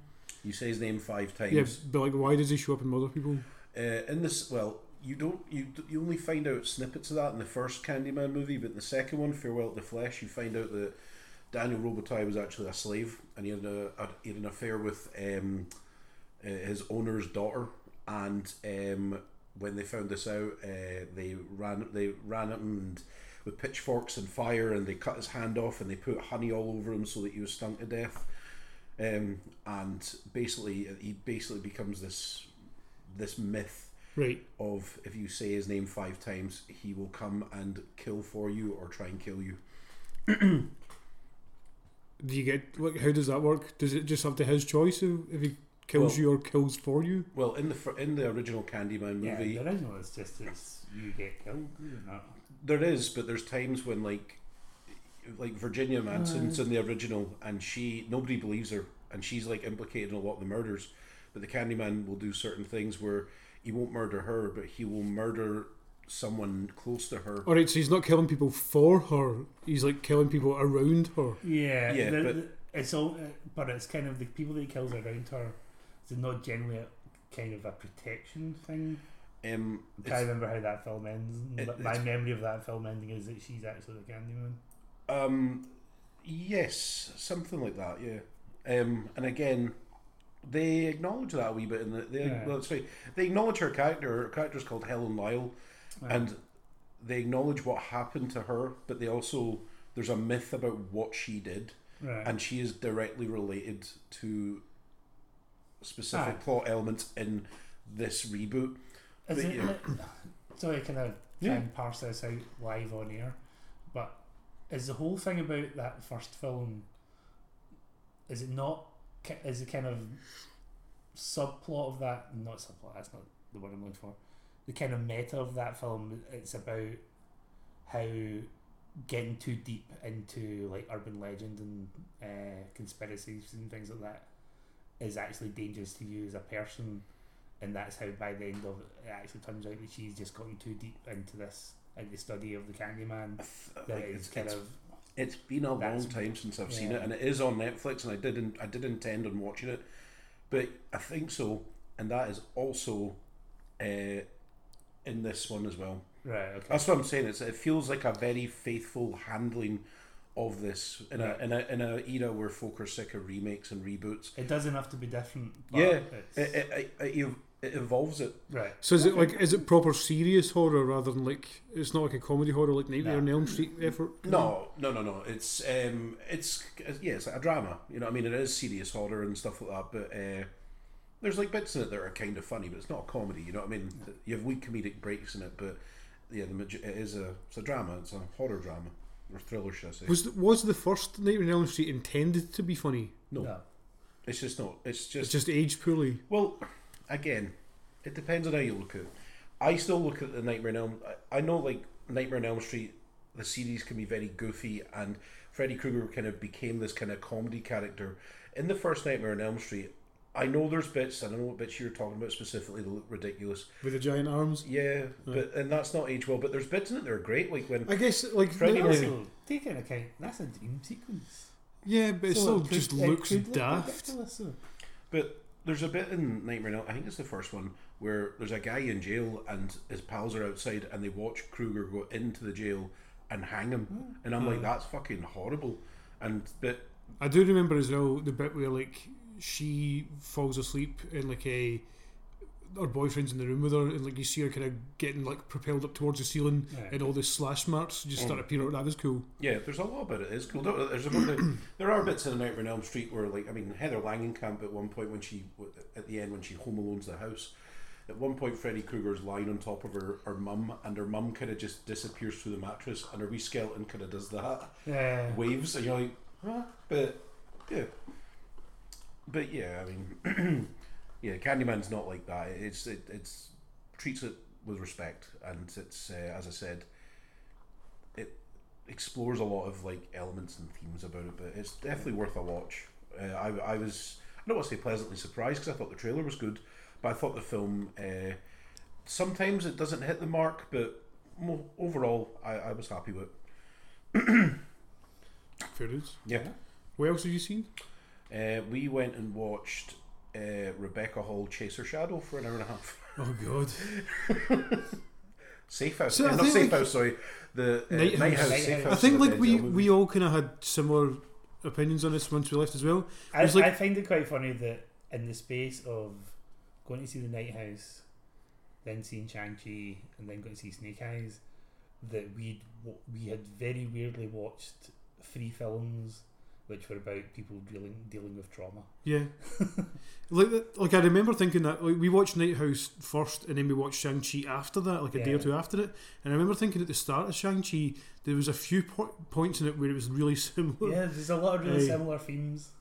Like, especially stuff with, like, the Mandarin, where he, like, spoilers for Shang-Chi, I guess. No, actually, I'm not going to say it, never mind. But You there's just said it, it's a Mandarin. I will probably spoil stuff. I'm not going to. no, like, I didn't think that was a secret. Like, it's all over the trailers and stuff that it's the Mandarin in it. Oh man, Guy Pearce is in it. Wow. Okay, well, that's a good scene though when he talks about that Guy Pearce part. But yeah, like there's a bit early on in the movie where some of his motivations are shown, and it's very similar to things that happen in Night House. Yeah. Where it was like, I don't know if it's because we just watched it like so recently, but like it definitely. No, The parallels I are there for felt me. it was similar themes, but we'll Yeah. get there. So like Night House, like again, as Tommy's kind of mentioned a couple of times, and we've said in the past, like I'm not a huge fan of horror, and I didn't know anything about this beforehand. Like I just got asked if I wanted to go out, so like I went because it wasn't going to cost us anything, and I had nothing to do, and like I think as far as recent horror films go, that first half of that film is like one of the best horror films like I've seen. Just like it feels really well made, it feels really well written, the characters are all like really well developed, like everything seems sensible, like nothing happens in it we're just sitting going like, what the fuck at any point. They do like a lot of groundwork to make everything have like plausible like ambiguity rather than just like things that are like forced into the script to stop the neckbeards going, well actually, you know, there was just a lot of good stuff. Like I really liked the main character. Like I'd never seen her in anything else as far as I'm aware. Prestige. What's she in that? Who is she? She's She's Christian his Bale's wife. wife. What's the actual actress's name? Rebecca Hall. Rebecca. Oh yeah, I didn't recognise her. That's all. She was great though. She was really good. I mean, like She's when was the generally Prestige? Was that like 20 years ago? 2007. Aye, that was a fucking long time ago, man. I'm gonna remember somebody from that. Like that I've never seen since. What's she been in since? I'm sure she has been in plenty of things since. She was in that film about an Australian TV journalist who killed herself live on air. Oh yeah. Can't remember the name of it though. Was she in Vicky Cristina Barcelona? All these things you're talking about are things I haven't seen, by the way. No, but she was was. that Scarlett Johansson? No, but there's Scarjo and somebody else.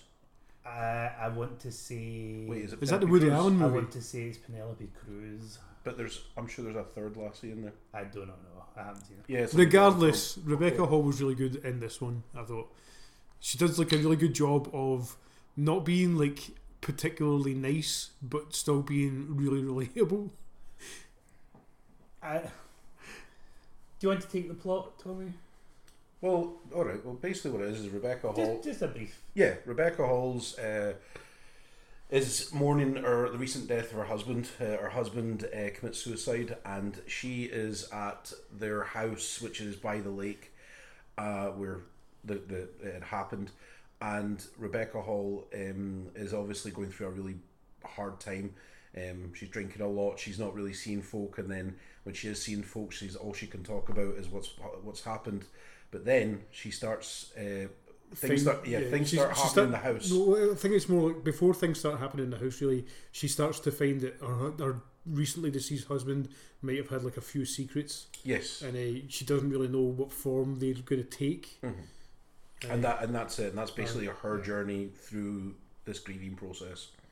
See, I found Rebecca Hall to be very good in this and also the way that the film is made, that it gives you that sense of, well, here's plausible deniability for it being a ghost. Mm-hmm. Is that for the whole time in that film, Rebecca Hall is shit faced, or at least he's playing shit faced. Yeah. And there's that whole kind of dream element to it as well. Yeah. So, and they do all the ghost stuff. The way they do the ghost stuff, it's something will happen, and then she'll wake up, but she's woken up in her clothes in a different part of the house, having lay on the floor. So it could be that you've just passed out in there, you've had a dream. But she also plays it as the most passive aggressive. Yeah, character. she just can't be bothered with anybody's shit. Yeah. Anything, and it's great. She's fantastic in it. But like you said, the first half of that film was really good. It becomes a really generic ghost story towards the end. There's a really good indie comedy drama in that film about a woman dealing with the death of her husband, but when the ghost stuff then happens, and by the time the second half kind of kicks off, it all just kind of becomes really convoluted. And I mean, like, it's one of those things where you can tell that the whole movie is supposed to be like a big allegory for mental illness, like depression, and all that stuff. It's to do with dealing with loss. But by the end of the movie, it kind of gets a wee bit too ham-fisted with that. Yeah. In ways where it's like kind of eye-rolling. Yeah, and it has a couple of threads where it could have really have done with maybe sewing them up a bit better. Yeah. Giving them a bit more closure to certain aspects. Instead, it does kind of try and maintain that level of ambiguity of by the end of, was it all real, was it all just a dream, was it just her going a bit insane. Yeah. But it's good to watch like a horror movie that doesn't even have one annoying character in it. For a start, it never has like any moment where you think someone's doing something amazingly stupid. Like not once. Like it doesn't do like anything particularly new. Like it does follow like a lot of the kind of standard tropes. Or they have to like research like into the occult in some way, and the thing is like very reminiscent of like The Conjuring, or what the fuck is the one with the guy from Watchmen in it? Insidious. That's the one who's also in The Conjuring as well. It was a bad choice of actor. But yeah, like Patrick kind of it feels like that sort of thing. It's like just this kind of a malicious spirit that's kind of stalking her, kind of thing. Yeah. And it doesn't do anything new, but like similar to The Conjuring, it just does it well. Yeah. At the start, like by the end of the thing, it's so. And then you so get normal. the husband's big secret, and it's like, Yeah. let's could probably have done with exploring that a wee bit more. Yeah, And I would agree with that. You just don't get anything from it. Yeah, like I don't like that. Like I don't feel like I need to watch that film again, and it's not particularly left any kind of imprint on me. I'm just like, yeah, if you want to pass like an hour and a half, 2 hours, whatever it is, there are worse ways to spend your time. Yeah, like, I was intrigued by the trailer of it. I like Rebecca Hall. She's in Vicky Cristina Barcelona, by the way. I do. I also think like it does a really good job of like setting the tension up and stuff at the start as well. Like I genuinely was quite unnerved at the start, though. I mean that may just be because I'm a shitbag, so who knows? No, the tone of it's pretty decent. No, what doesn't have a decent tone? Hold on. Like I'm sorry, man. Like I'm a bit tired, and like when this happens, like my memory goes out the fucking window. Snake Eyes. Snake Eyes. Snake There we go. Eyes, yeah. Snake Eyes. Man, that film. Snake Eyes. So like I ruined the plot for Tommy, like just to kind of let him know. I'm it sure was. It's not really a ruining of a plot. No, it's my life has not been changed by that. I don't think we should go all out on this just in case somebody does want to see it, because like there's not really many action films It's going been out for through. like 3 weeks. 3 weeks is still quite recent, man. It's also a G.I. Joe film. Yep. It's a G.I. Joe film, that is true. Very true.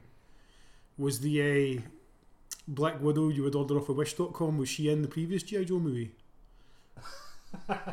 What, the Poundland Margot Robbie? I believe her name is Scarlett in the movie. Samara Oh my Weaving. God. Samara Weaving plays the No, Poundland. As soon as you said plays Poundland Scarlet. Margot Robbie, I know who that is. Yeah. Was she in the last G.I. Joe movie? No, she wasn't. No. No? Fun. Weirdly enough, like I just assumed that film was going to be Snake Eyes learning to be a ninja, but that film was a lot more of a G.I. Joe film than you kind of get from that trailer. Like Paco did tell me quite a bit about it. I was like, "Fuck, it's quite wild."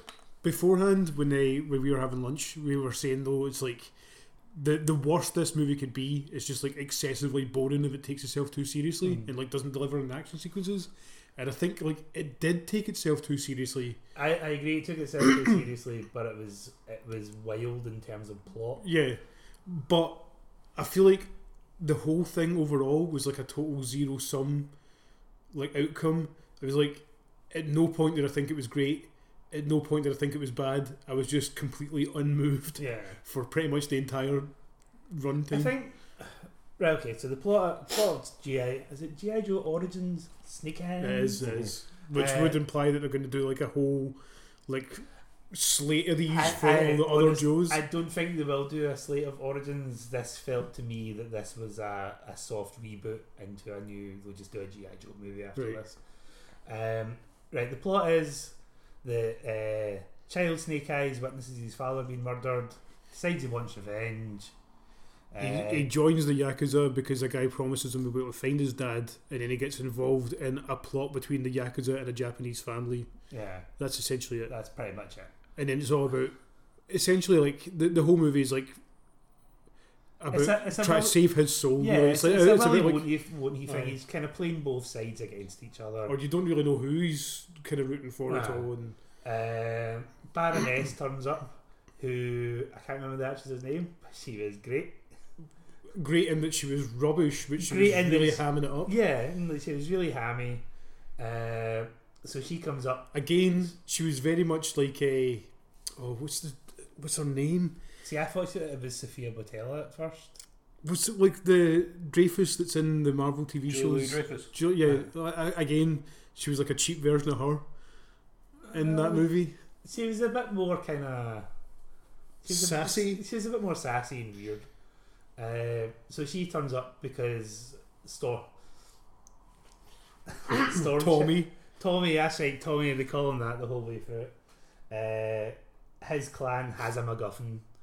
A really fucking dumb MacGuffin. Yeah, that they want Snake Eyes to steal, and so that Cobra can take over the world and the Yakuza can destroy Tommy's clan. And it goes on from there. And then suddenly there's like wizards and gigantic snakes. Right. I'm going to spoil a bit. I mean, I guess we kind of did it there. We were just saying about the gigantic snakes. Right, I know, but I'm going to spoil the whole bit because it's annoyed me ever since I've watched it. Right, okay. Right. Spoilers for G.I. Joe if you care. Right, so before you get that bit, we've ascertained that Cobra are a thing and that they are the bad guys.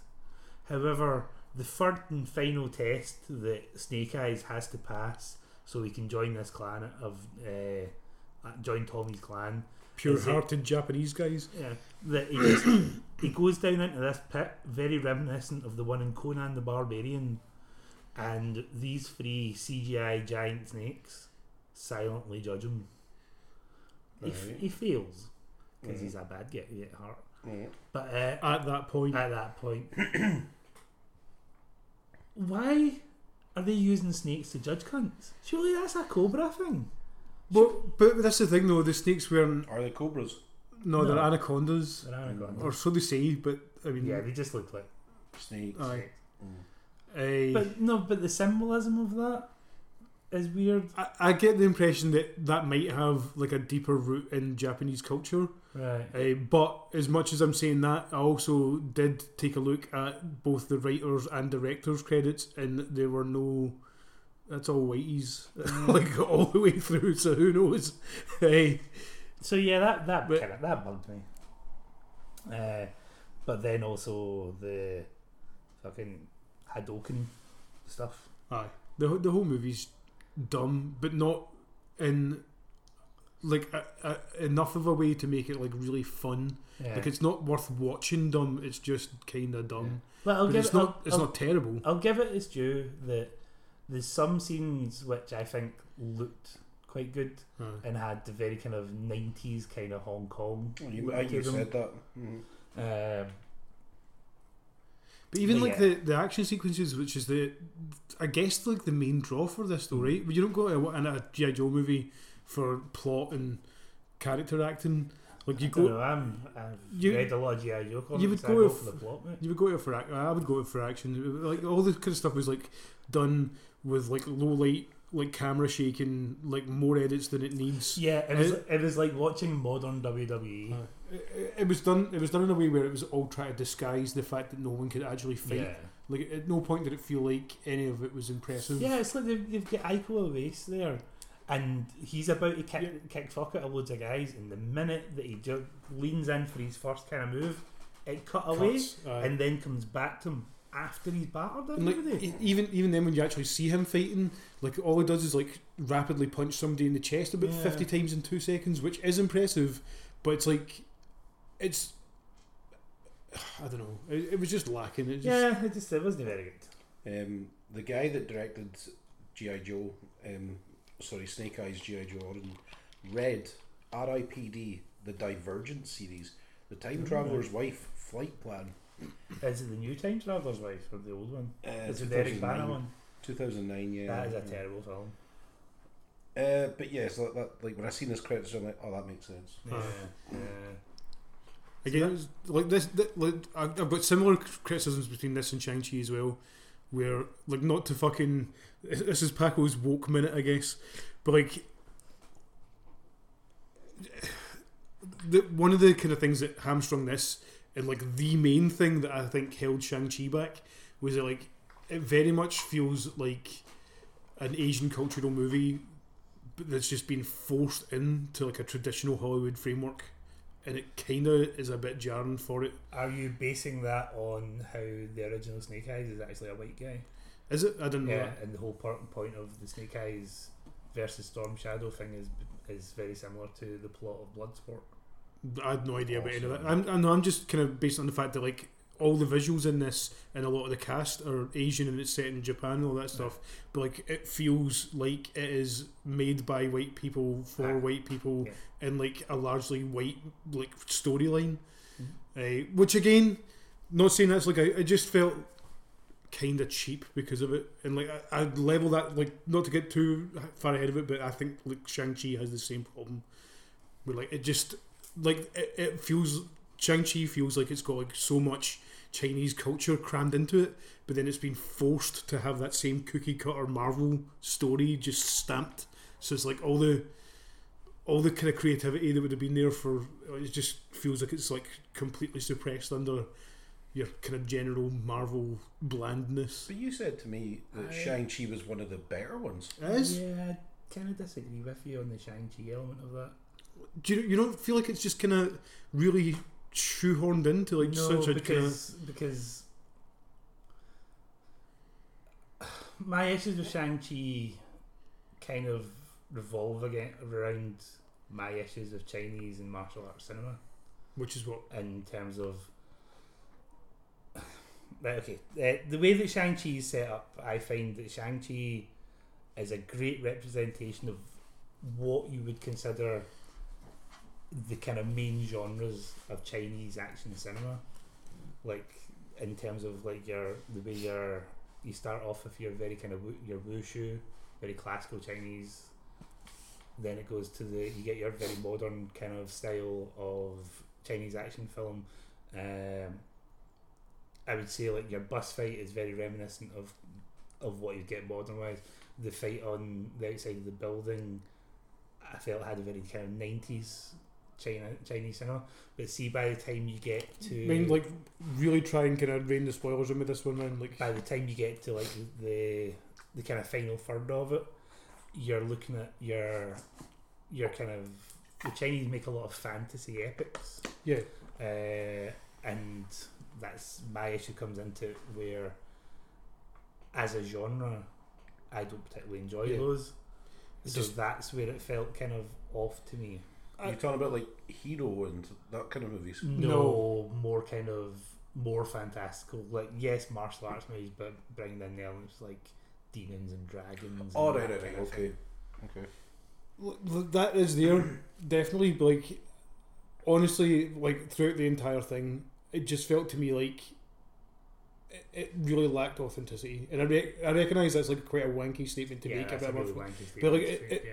But like, I thought it kind of almost every fucking scene kind of shone through with that. Like, just feeling just something felt a bit off. What you said is right. Like, it's definitely like reminiscent of a lot of other things. And also, I still do think as well, Tommy, that it is also- one of the better Marvel movies. But that's because, like, as much as I do enjoy a lot of Marvel films, most of them are so fucking mediocre. It's unreal. but also look at the market that it's for. It's for a global audience. Yeah, It's not for a. It's not but I mean that's specifically Chinese made for a Chinese market. true. So you have to make kind of. It's the word I'm looking for. Compromises. Yeah, you have to make compromises. Like, for no, that. I get that, and like I do think that the film is good. It's enjoyable. Like, I think that the first two major set pieces are really well done. Like that bus sequence that's in all the bus sequence trailers, is great, yeah. and the outside of the building on the scaffolding sequence I thought was really fucking good as well. I also really loved the opening one in the jungle. Why can't I remember that? It's where he first meets the dead. Right? Yeah. Like the That was the that was good. Crouching Tiger one. You would say. Yeah, it was very, very much like one of those movies. The movie overall, I think, is like, it is really good. I just think it's like weighed down by being like really unadventurous when it comes to the plot. Like, I think it's just such a standard plot at this point. Like, I know you're right that it gets quite fantastical towards the end, but it does it in just the same way that most Marvel movies do it, where it's just a fucking CGI. That's the thing. clusterfuck. That's a bit. The last part of that film is where I started to not enjoy it Yeah, because of that. I think all the characters. I think there's a really good family drama in that film. Do we have anything more to say about Snake Eyes, by the way? Nah, we it's totally gas. covered it. Don't bother with it. But like, I think all the characters in Shang-Chi are really good. I think the actors are excellent. I think the fight sequences at the start when they actually try and do martial arts is really good. I think also that's like one of its weaknesses towards the end, though, is that they just don't really do fights and stuff towards the end. But like, at the same time, one of the big complaints about Marvel movies is that they always just end with a big fight. It's good. It's enjoyable. Yeah. Definitely worth watching. Definitely one of the better Marvel films. I think it's got a lot of problems. I think it could have been a lot better. Is there anything at the end? Yes. Yes, it's two things. Okay. There is a cameo in it. Well, could you call it? No. There's two cameos. There is somebody in it who should have just been a cameo and overstayed their welcome. Amazing. Right. Okay. Yeah. In a way that I said to Neil as well, that I'm kind of worried that this person is now just going to appear. I don't think you will see. I don't know, man. I don't see unless. Like, whenever they need cheap comedy relief, I think they're just going to pull that one out. I think you'll maybe get him in the next Shang-Chi one, which there is at the end to say there will be another one. Of course there will be. Well, it says the Ten Rings will be back. It doesn't say Well, Shang-Chi will be back. Shang-Chi is the owner of the Ten Rings. No, he's not. Alright, okay. We're talking about two different things. We're Yes, talking we about are. Yes. Okay. Well, that doesn't surprise. Like, I was like, yeah, this is going to make money, so there probably will be another Yeah. one. Is it not like... Is it the biggest opening Aye. one? Yeah. So, I think my theory of it is that he will not come back into real world. He will stay in that side of things. So you'll only ever see him if Shang-Chi goes back to that. I think that he is such an easy thing to just interject randomly anywhere that's exactly what's going to happen. They're just going to use it anytime that needs like some fucking cheap comedy relief. You're going to see. £20 says he doesn't appear any more than 3 times. In what time frame? And by the end of this phase. No, because that. Okay, that's by the end of the next phase, then So how long is that? How many movies is that? it's at least probably the next 4 years. I think I've guessed who you're talking about. Who do you think we're talking about? I don't want to say in case I'm right and it's supposed to be. Is he not spoiler all over free. the trailer? Is he? I don't. I Recall. didn't expect to see him. Well, one, we know it's a guy. I didn't see any familiar faces in this trailer. Okay, fair enough. Okay. If it was just like a one and done cameo, it would have been a really well done one and done cameo for his introductory sequence. Keeping him around with such a big mistake. Yeah, he should never have become part of the adventure. Like, I understand why they kept him in, but he should not have become part of the adventure. I don't know if I've got too much more to say about Shang-Chi either. I thought it was really enjoyable. I thought, as I said, It's enjoyable. I think you've not seen it, Tommy. No. Yeah. No. It's enjoyable. It's a solid Marvel B picture. yeah, I disagree that it's one of the better ones, but it's still. I think it's enjoyable. like top third all things, but that's only because I think most of them are just alright and some of them are outright bad. I'm just. Awkwafina is good. Simu Liu is good. It's always nice to see Tony Leung on screen.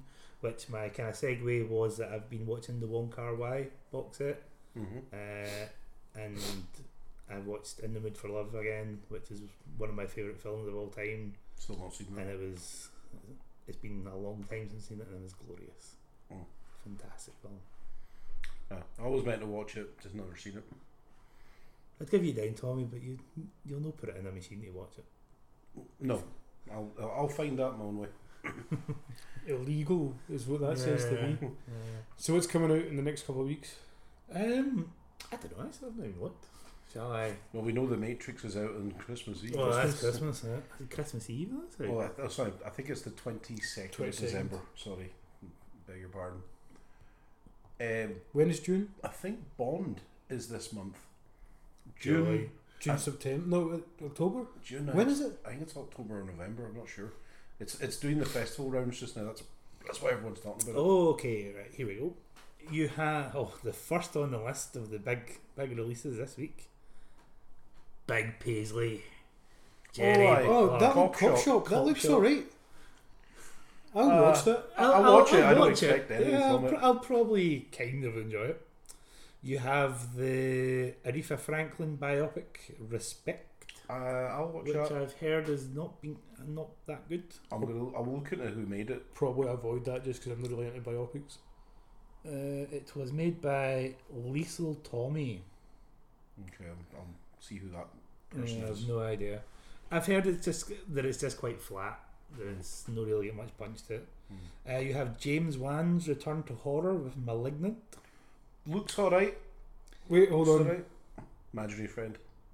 It's a magic Right, film. yeah. You have a film called Herself with Claire Dunn. I feel like I've seen the trailer for that as well, but can't Sandra, remember if I on the surface of it, is a young mum struggling to provide her 2 young daughters with a warm, safe, happy home to grow up in. Beneath the surface, Sandra has a steely determination to change their lives for the better. Oh, but the councils haven't done it. Right, it's that kind of film. I probably will not watch that. Is The Croods 2 new? No, that's been out for fucking ages. Cineworld has Annette on. That's not been on this week, has it? I think so. I watched the trailer for that, and although I like Adam Driver and I like Marion Cotillard, I've not enjoyed any of Leo Carrick's movies so far, so I'm probably going to give that a miss. I want to say it's this month as well, but I think Adam McKay's new film's out. It's got Leo DiCaprio, Jennifer Lawrence, and a bunch of folk in it. Is that Up in the Air or something? I can't Up remember. in the Sky? I seen the trailer advertised, but I've not actually watched it yet. But I think it's a Netflix movie, so because it did say available for streaming and selected theaters. But I just remember seeing the cast, and I like Adam McKay's work. His comedy work and his serious work has been great. I enjoy Vice. I thought that was really good. Vice is good. The Big Short's good as well. Don't Look Up. That's it. He did Step Brothers, didn't he? Do you remember Ricky Bobby and Anchorman and all of that? Man. Was that with both of you who went to see Vice, or was it just you, Tommy? I saw it with my mother. Did I think somebody else. I think you and I seen it. Like, do you remember? Like, I didn't know what it was about going in, and for some reason thought it was about drugs. Like the Vice fucking. So yeah, that's your whack for your mainstream cinema. Mm-hmm. I wonder what the GFTs are. I'm probably going to try and watch Battle Royale and stuff like that over the course of the next week, so I can give the Blu-rays I've had for absolutely ages back to the guy at work who loaned me them. I'll assume you've seen that before, though. Yeah, well, I've seen the first one before. I've not seen any of the sequels. The second one's not very good. And yeah, that's it. That is all we've got. So June is October. Yeah. I think so. It's like October. Bond is this month. Bond's the end of this month, I'm sure. Matrix is December. Mm-hmm. Is there any other big ones coming out? Oh, there will be though. Probably Spider-Man. I can't remember. The Eternals. The Eternals is out in October, I think. I thought that looked just. I don't know. I'm interested to see it because I like the Marvel cosmic stuff, and the Celestials have always been something that I've quite liked in the comics. So I'm interested to see where they go with that. And also, Zhao as a director, like, you watched Nomadland, didn't you? Oh yeah, that's another thing I watched. Oh, that was quite recently. Yeah. Yeah. Like, I wasn't that into Nomadland. Yeah, man. It should have won a Best Picture. No, I agree with that. I actually thought, I remember when I seen the trailer, I thought you would like it, Paco. I thought it'd be Nomadland. Yeah, it's on Disney Plus. Yeah. Also, Jason, don't at me. Yeah, Frances McDormand was really good in it as always. So was David Strathern. But it looks nice. There's some nice locations. It looks really nice. But watching it, I was just like, I'm a wee bit bored. Yeah. I was like, nothing's really happened here. She has a couple interactions where there's a conflict in interest with families and things like that, and you can see that she's obviously still kind of grieving because of what happened to her husband. But watching it, I was just like, yeah, there's a lot of really nice cinematography in here, and there's a lot of really nice locations. What is it? Is it nothing's happened? What's it actually about? Is it about her doing? Frances McDormand is basically, she lives in her van and she's wanting to go to this place where like other nomads are, and she kind of talks with folk and makes new friends, and then she also has like conflicts with her family and all that. It has a very documentary feel to it, as well. But which I think I'm kind of like you though, man. I was like, this should have won Best Picture. Yeah. But again, Frances McDormand's always good. I just thought that it was very flat. Yeah. Meh. For what the selection was that year, there was better movies. Ma Rainey's Black Bottom, I think, is still fantastic. That should have won it. I think Boseman should have won actor as well for that one. The one about Billie Holiday was excellent. And I think it's a singer that played her, but she should have got Best Actress. But yeah, no, like I was just kind of meh. Yeah. That was the other thing. I was like, there's something I watched and never. So remember. Yeah, I'm kind of back to the Eternals. Yeah. I'm not excited, but I'm interested to see what how that film looks more than the plot Mhm. and everything else. I think it'll be a great looking film. I just think it'll be a bit ho-hum. It's got, I think it's like out of all the ones that kind of have been revealed for coming up from the next kind of couple of phases of Marvel stuff, it's the one that looks like it's got the biggest potential to be crap. But like it might be good. You never know, man. I think like it suffers like even indirectly from the fact that like it sounds so similar in concept and even the name to Stargate. what the fuck is like the TV show that was super Ancient balls? Aliens. The ones where they all live in the fucking moon. The The guy that was like the Bastard of Bolton was in it. The Inhumans. Inhumans. Yeah. It seems so similar to that, and that was terrible.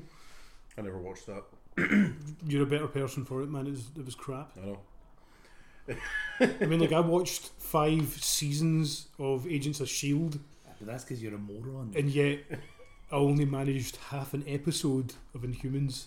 And that tells they're you- not even canon anymore. That tells you just how bad Inhumans was. But the Agents of S.H.I.E.L.D., it was just, I'd imagine it's just so easy to watch it, but I don't know how you got as far as you did. No, like, genuinely, Tell me parts the of it plot, were and I was really like, fucking hell. for a good 2 seasons in the middle there. It got properly fucking decent TV. I think I watched 2 seasons of it and it did start to get better, Aye. but I couldn't bring myself to watch anymore. Yeah, the only time I'd heard it was good was when it's taking place when S.H.I.E.L.D. is getting fucked over and like the Winter Soldier kind of period. that was what I kind heard. of the end It- of season 2. Too. It becomes a bit like 24 during a couple of seasons, but then it like kind of just becomes a trait, and then they bring back Agent Coulson from the dead every season. Like I think they're on like their fucking 6th Agent Coulson at this point. Just let him fucking die. Is it Kree blood?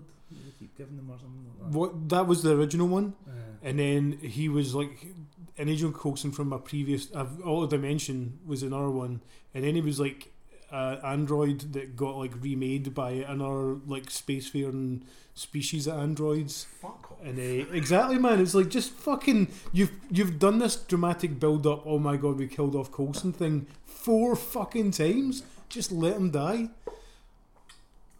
In this day and age, you expect better. That's a total 90s TV show you're describing there. It's like, mate, we can't kill him. We got to make it look, but he's like the star, so we got to bring him back. That's 90s efforts 101. He wasn't even really the star though. Well, he was the most kind of he was the face though that you recognise from the Yeah. Marvel universe. he was a Ted. Well, he wasn't really the Ted Danson. He would probably be more. He'd probably be more the Coach. Remember Oh, when right, Coach was on? Cheers. Yeah. The lassie that plays Quake in it was the star of that show. Yeah. That's the TV show is about her pretty much. Mm. And she's good as well, though. To be fair, like consistently all the way through it. Okay, she's really good. She wouldn't get to play that character in the film. Do you think they'll try and bring her character into the film? I don't think so. Well, I don't. Well, actually, I don't know because they're doing Secret Warriors, are they not? With Secret Warriors, Which is a storyline which involves her quite a lot. right? I'm kind of hopeful that from what I've heard of the recent Spider-Man stuff, there's quite a big chance that Kingpin and Daredevil from the Disney stuff. That continually gets debunked. Is it? Yeah. Right. I kind of hope that is. I hope they do get it though, because they're both perfect for those I'm roles. quite happy with it. But like, if they do get it, then it kind of sets the precedent for people who have been in other stuff that isn't part of the actual main Yeah. Marvel thing get to, so like, even though Agents of S.H.I.E.L.D. is like hokey as fuck, she's really good, and like if she came into the main thing as that character, I'd be fine with that. But I never knew who Quake was before that show, so. Maybe read a comic once in a while. I bought that Batman. What was it called? Dark Detective. It was alright, but I've really gone off Batman lately. Like, I've been reading Batman and Robin, the Grant Morrison run, and it's fine, but Grant Morrison has a lot to answer for in terms of modern interpretations of Batman. It just it's, like Batman used to be like he was always the world's greatest detective, and a lot of the older stuff before Morrison got his hands on it, there was a lot of kind of detective stuff in it. And to be fair, Morrison does some, but it becomes so much bigger. He becomes what has been dubbed Bat God, where he's got an answer for everything. He's better than everybody. He's basically just Sherlock Holmes with a hat. Yeah, With a hood. with a hood. A cowl. And he just becomes totally OP. But did Grant Morrison not write The Long Halloween No, and Dark Victory? No. no, Who was that? It was Tim Sale and Jeff Loeb. That's it. Jeff Loeb. That's what I was thinking of. Well, I like Morrison's run, but it's everything that comes after it because they've got to build on that. You start to see a decline, and out of all the reboots of the New 52, Batman was the one which kind of benefited because it kind of went back to square one. The Court of Owls stuff was Yeah, good. well, Snyder's run that I really like, Mhm. but there hasn't really been that great any great runs after it. Like Tom King's is fine. Mm. But I just find Batman now, I think I've become too oversaturated by him. Mm. And also, I find it harder to go, oh, Batman's brilliant. He stops all this crime by totally Beating up poor folk. beating up poor people. And also, he could do far more for Gotham City as Bruce Wayne than he could ever do as Batman. Okay. It's like, You're not wearing a Batman t-shirt. yeah. but it's Zinger. but it's Tim Burton's Batman '89, so it didn't mean anything. He set people on fire and shot them. Not Yeah. just as Batman '89. I've seen the Penguin there and Danny DeVito's Penguin as well. Is it? No, it's all. Well, it's a Welcome to Gotham City. Mm. So it's got Nicholson's Joker on it as well. Yep. That's cool. Yeah, I can understand that though. But I just find that Batman as in the to modern days. as to your like kind of larger point though, like I keep trying to get into comic books because it really feels like it's something I should just like by default. I love anime. I love books.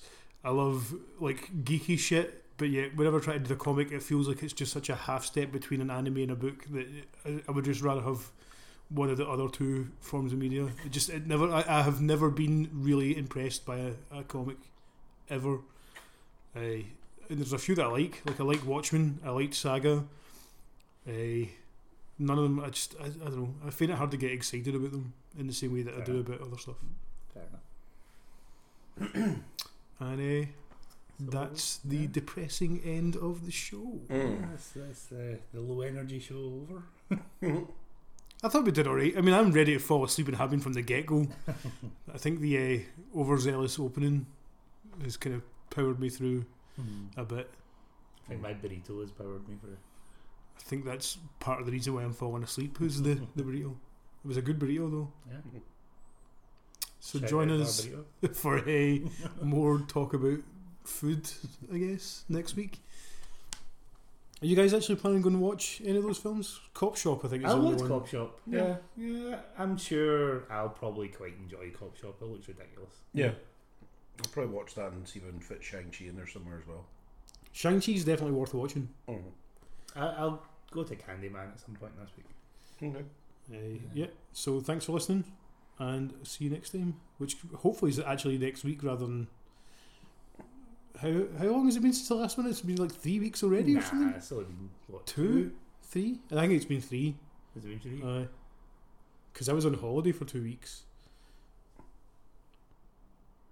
Alright, okay, it's been 3 weeks. Oh well, you better get those posted quickly then. Aye, alright.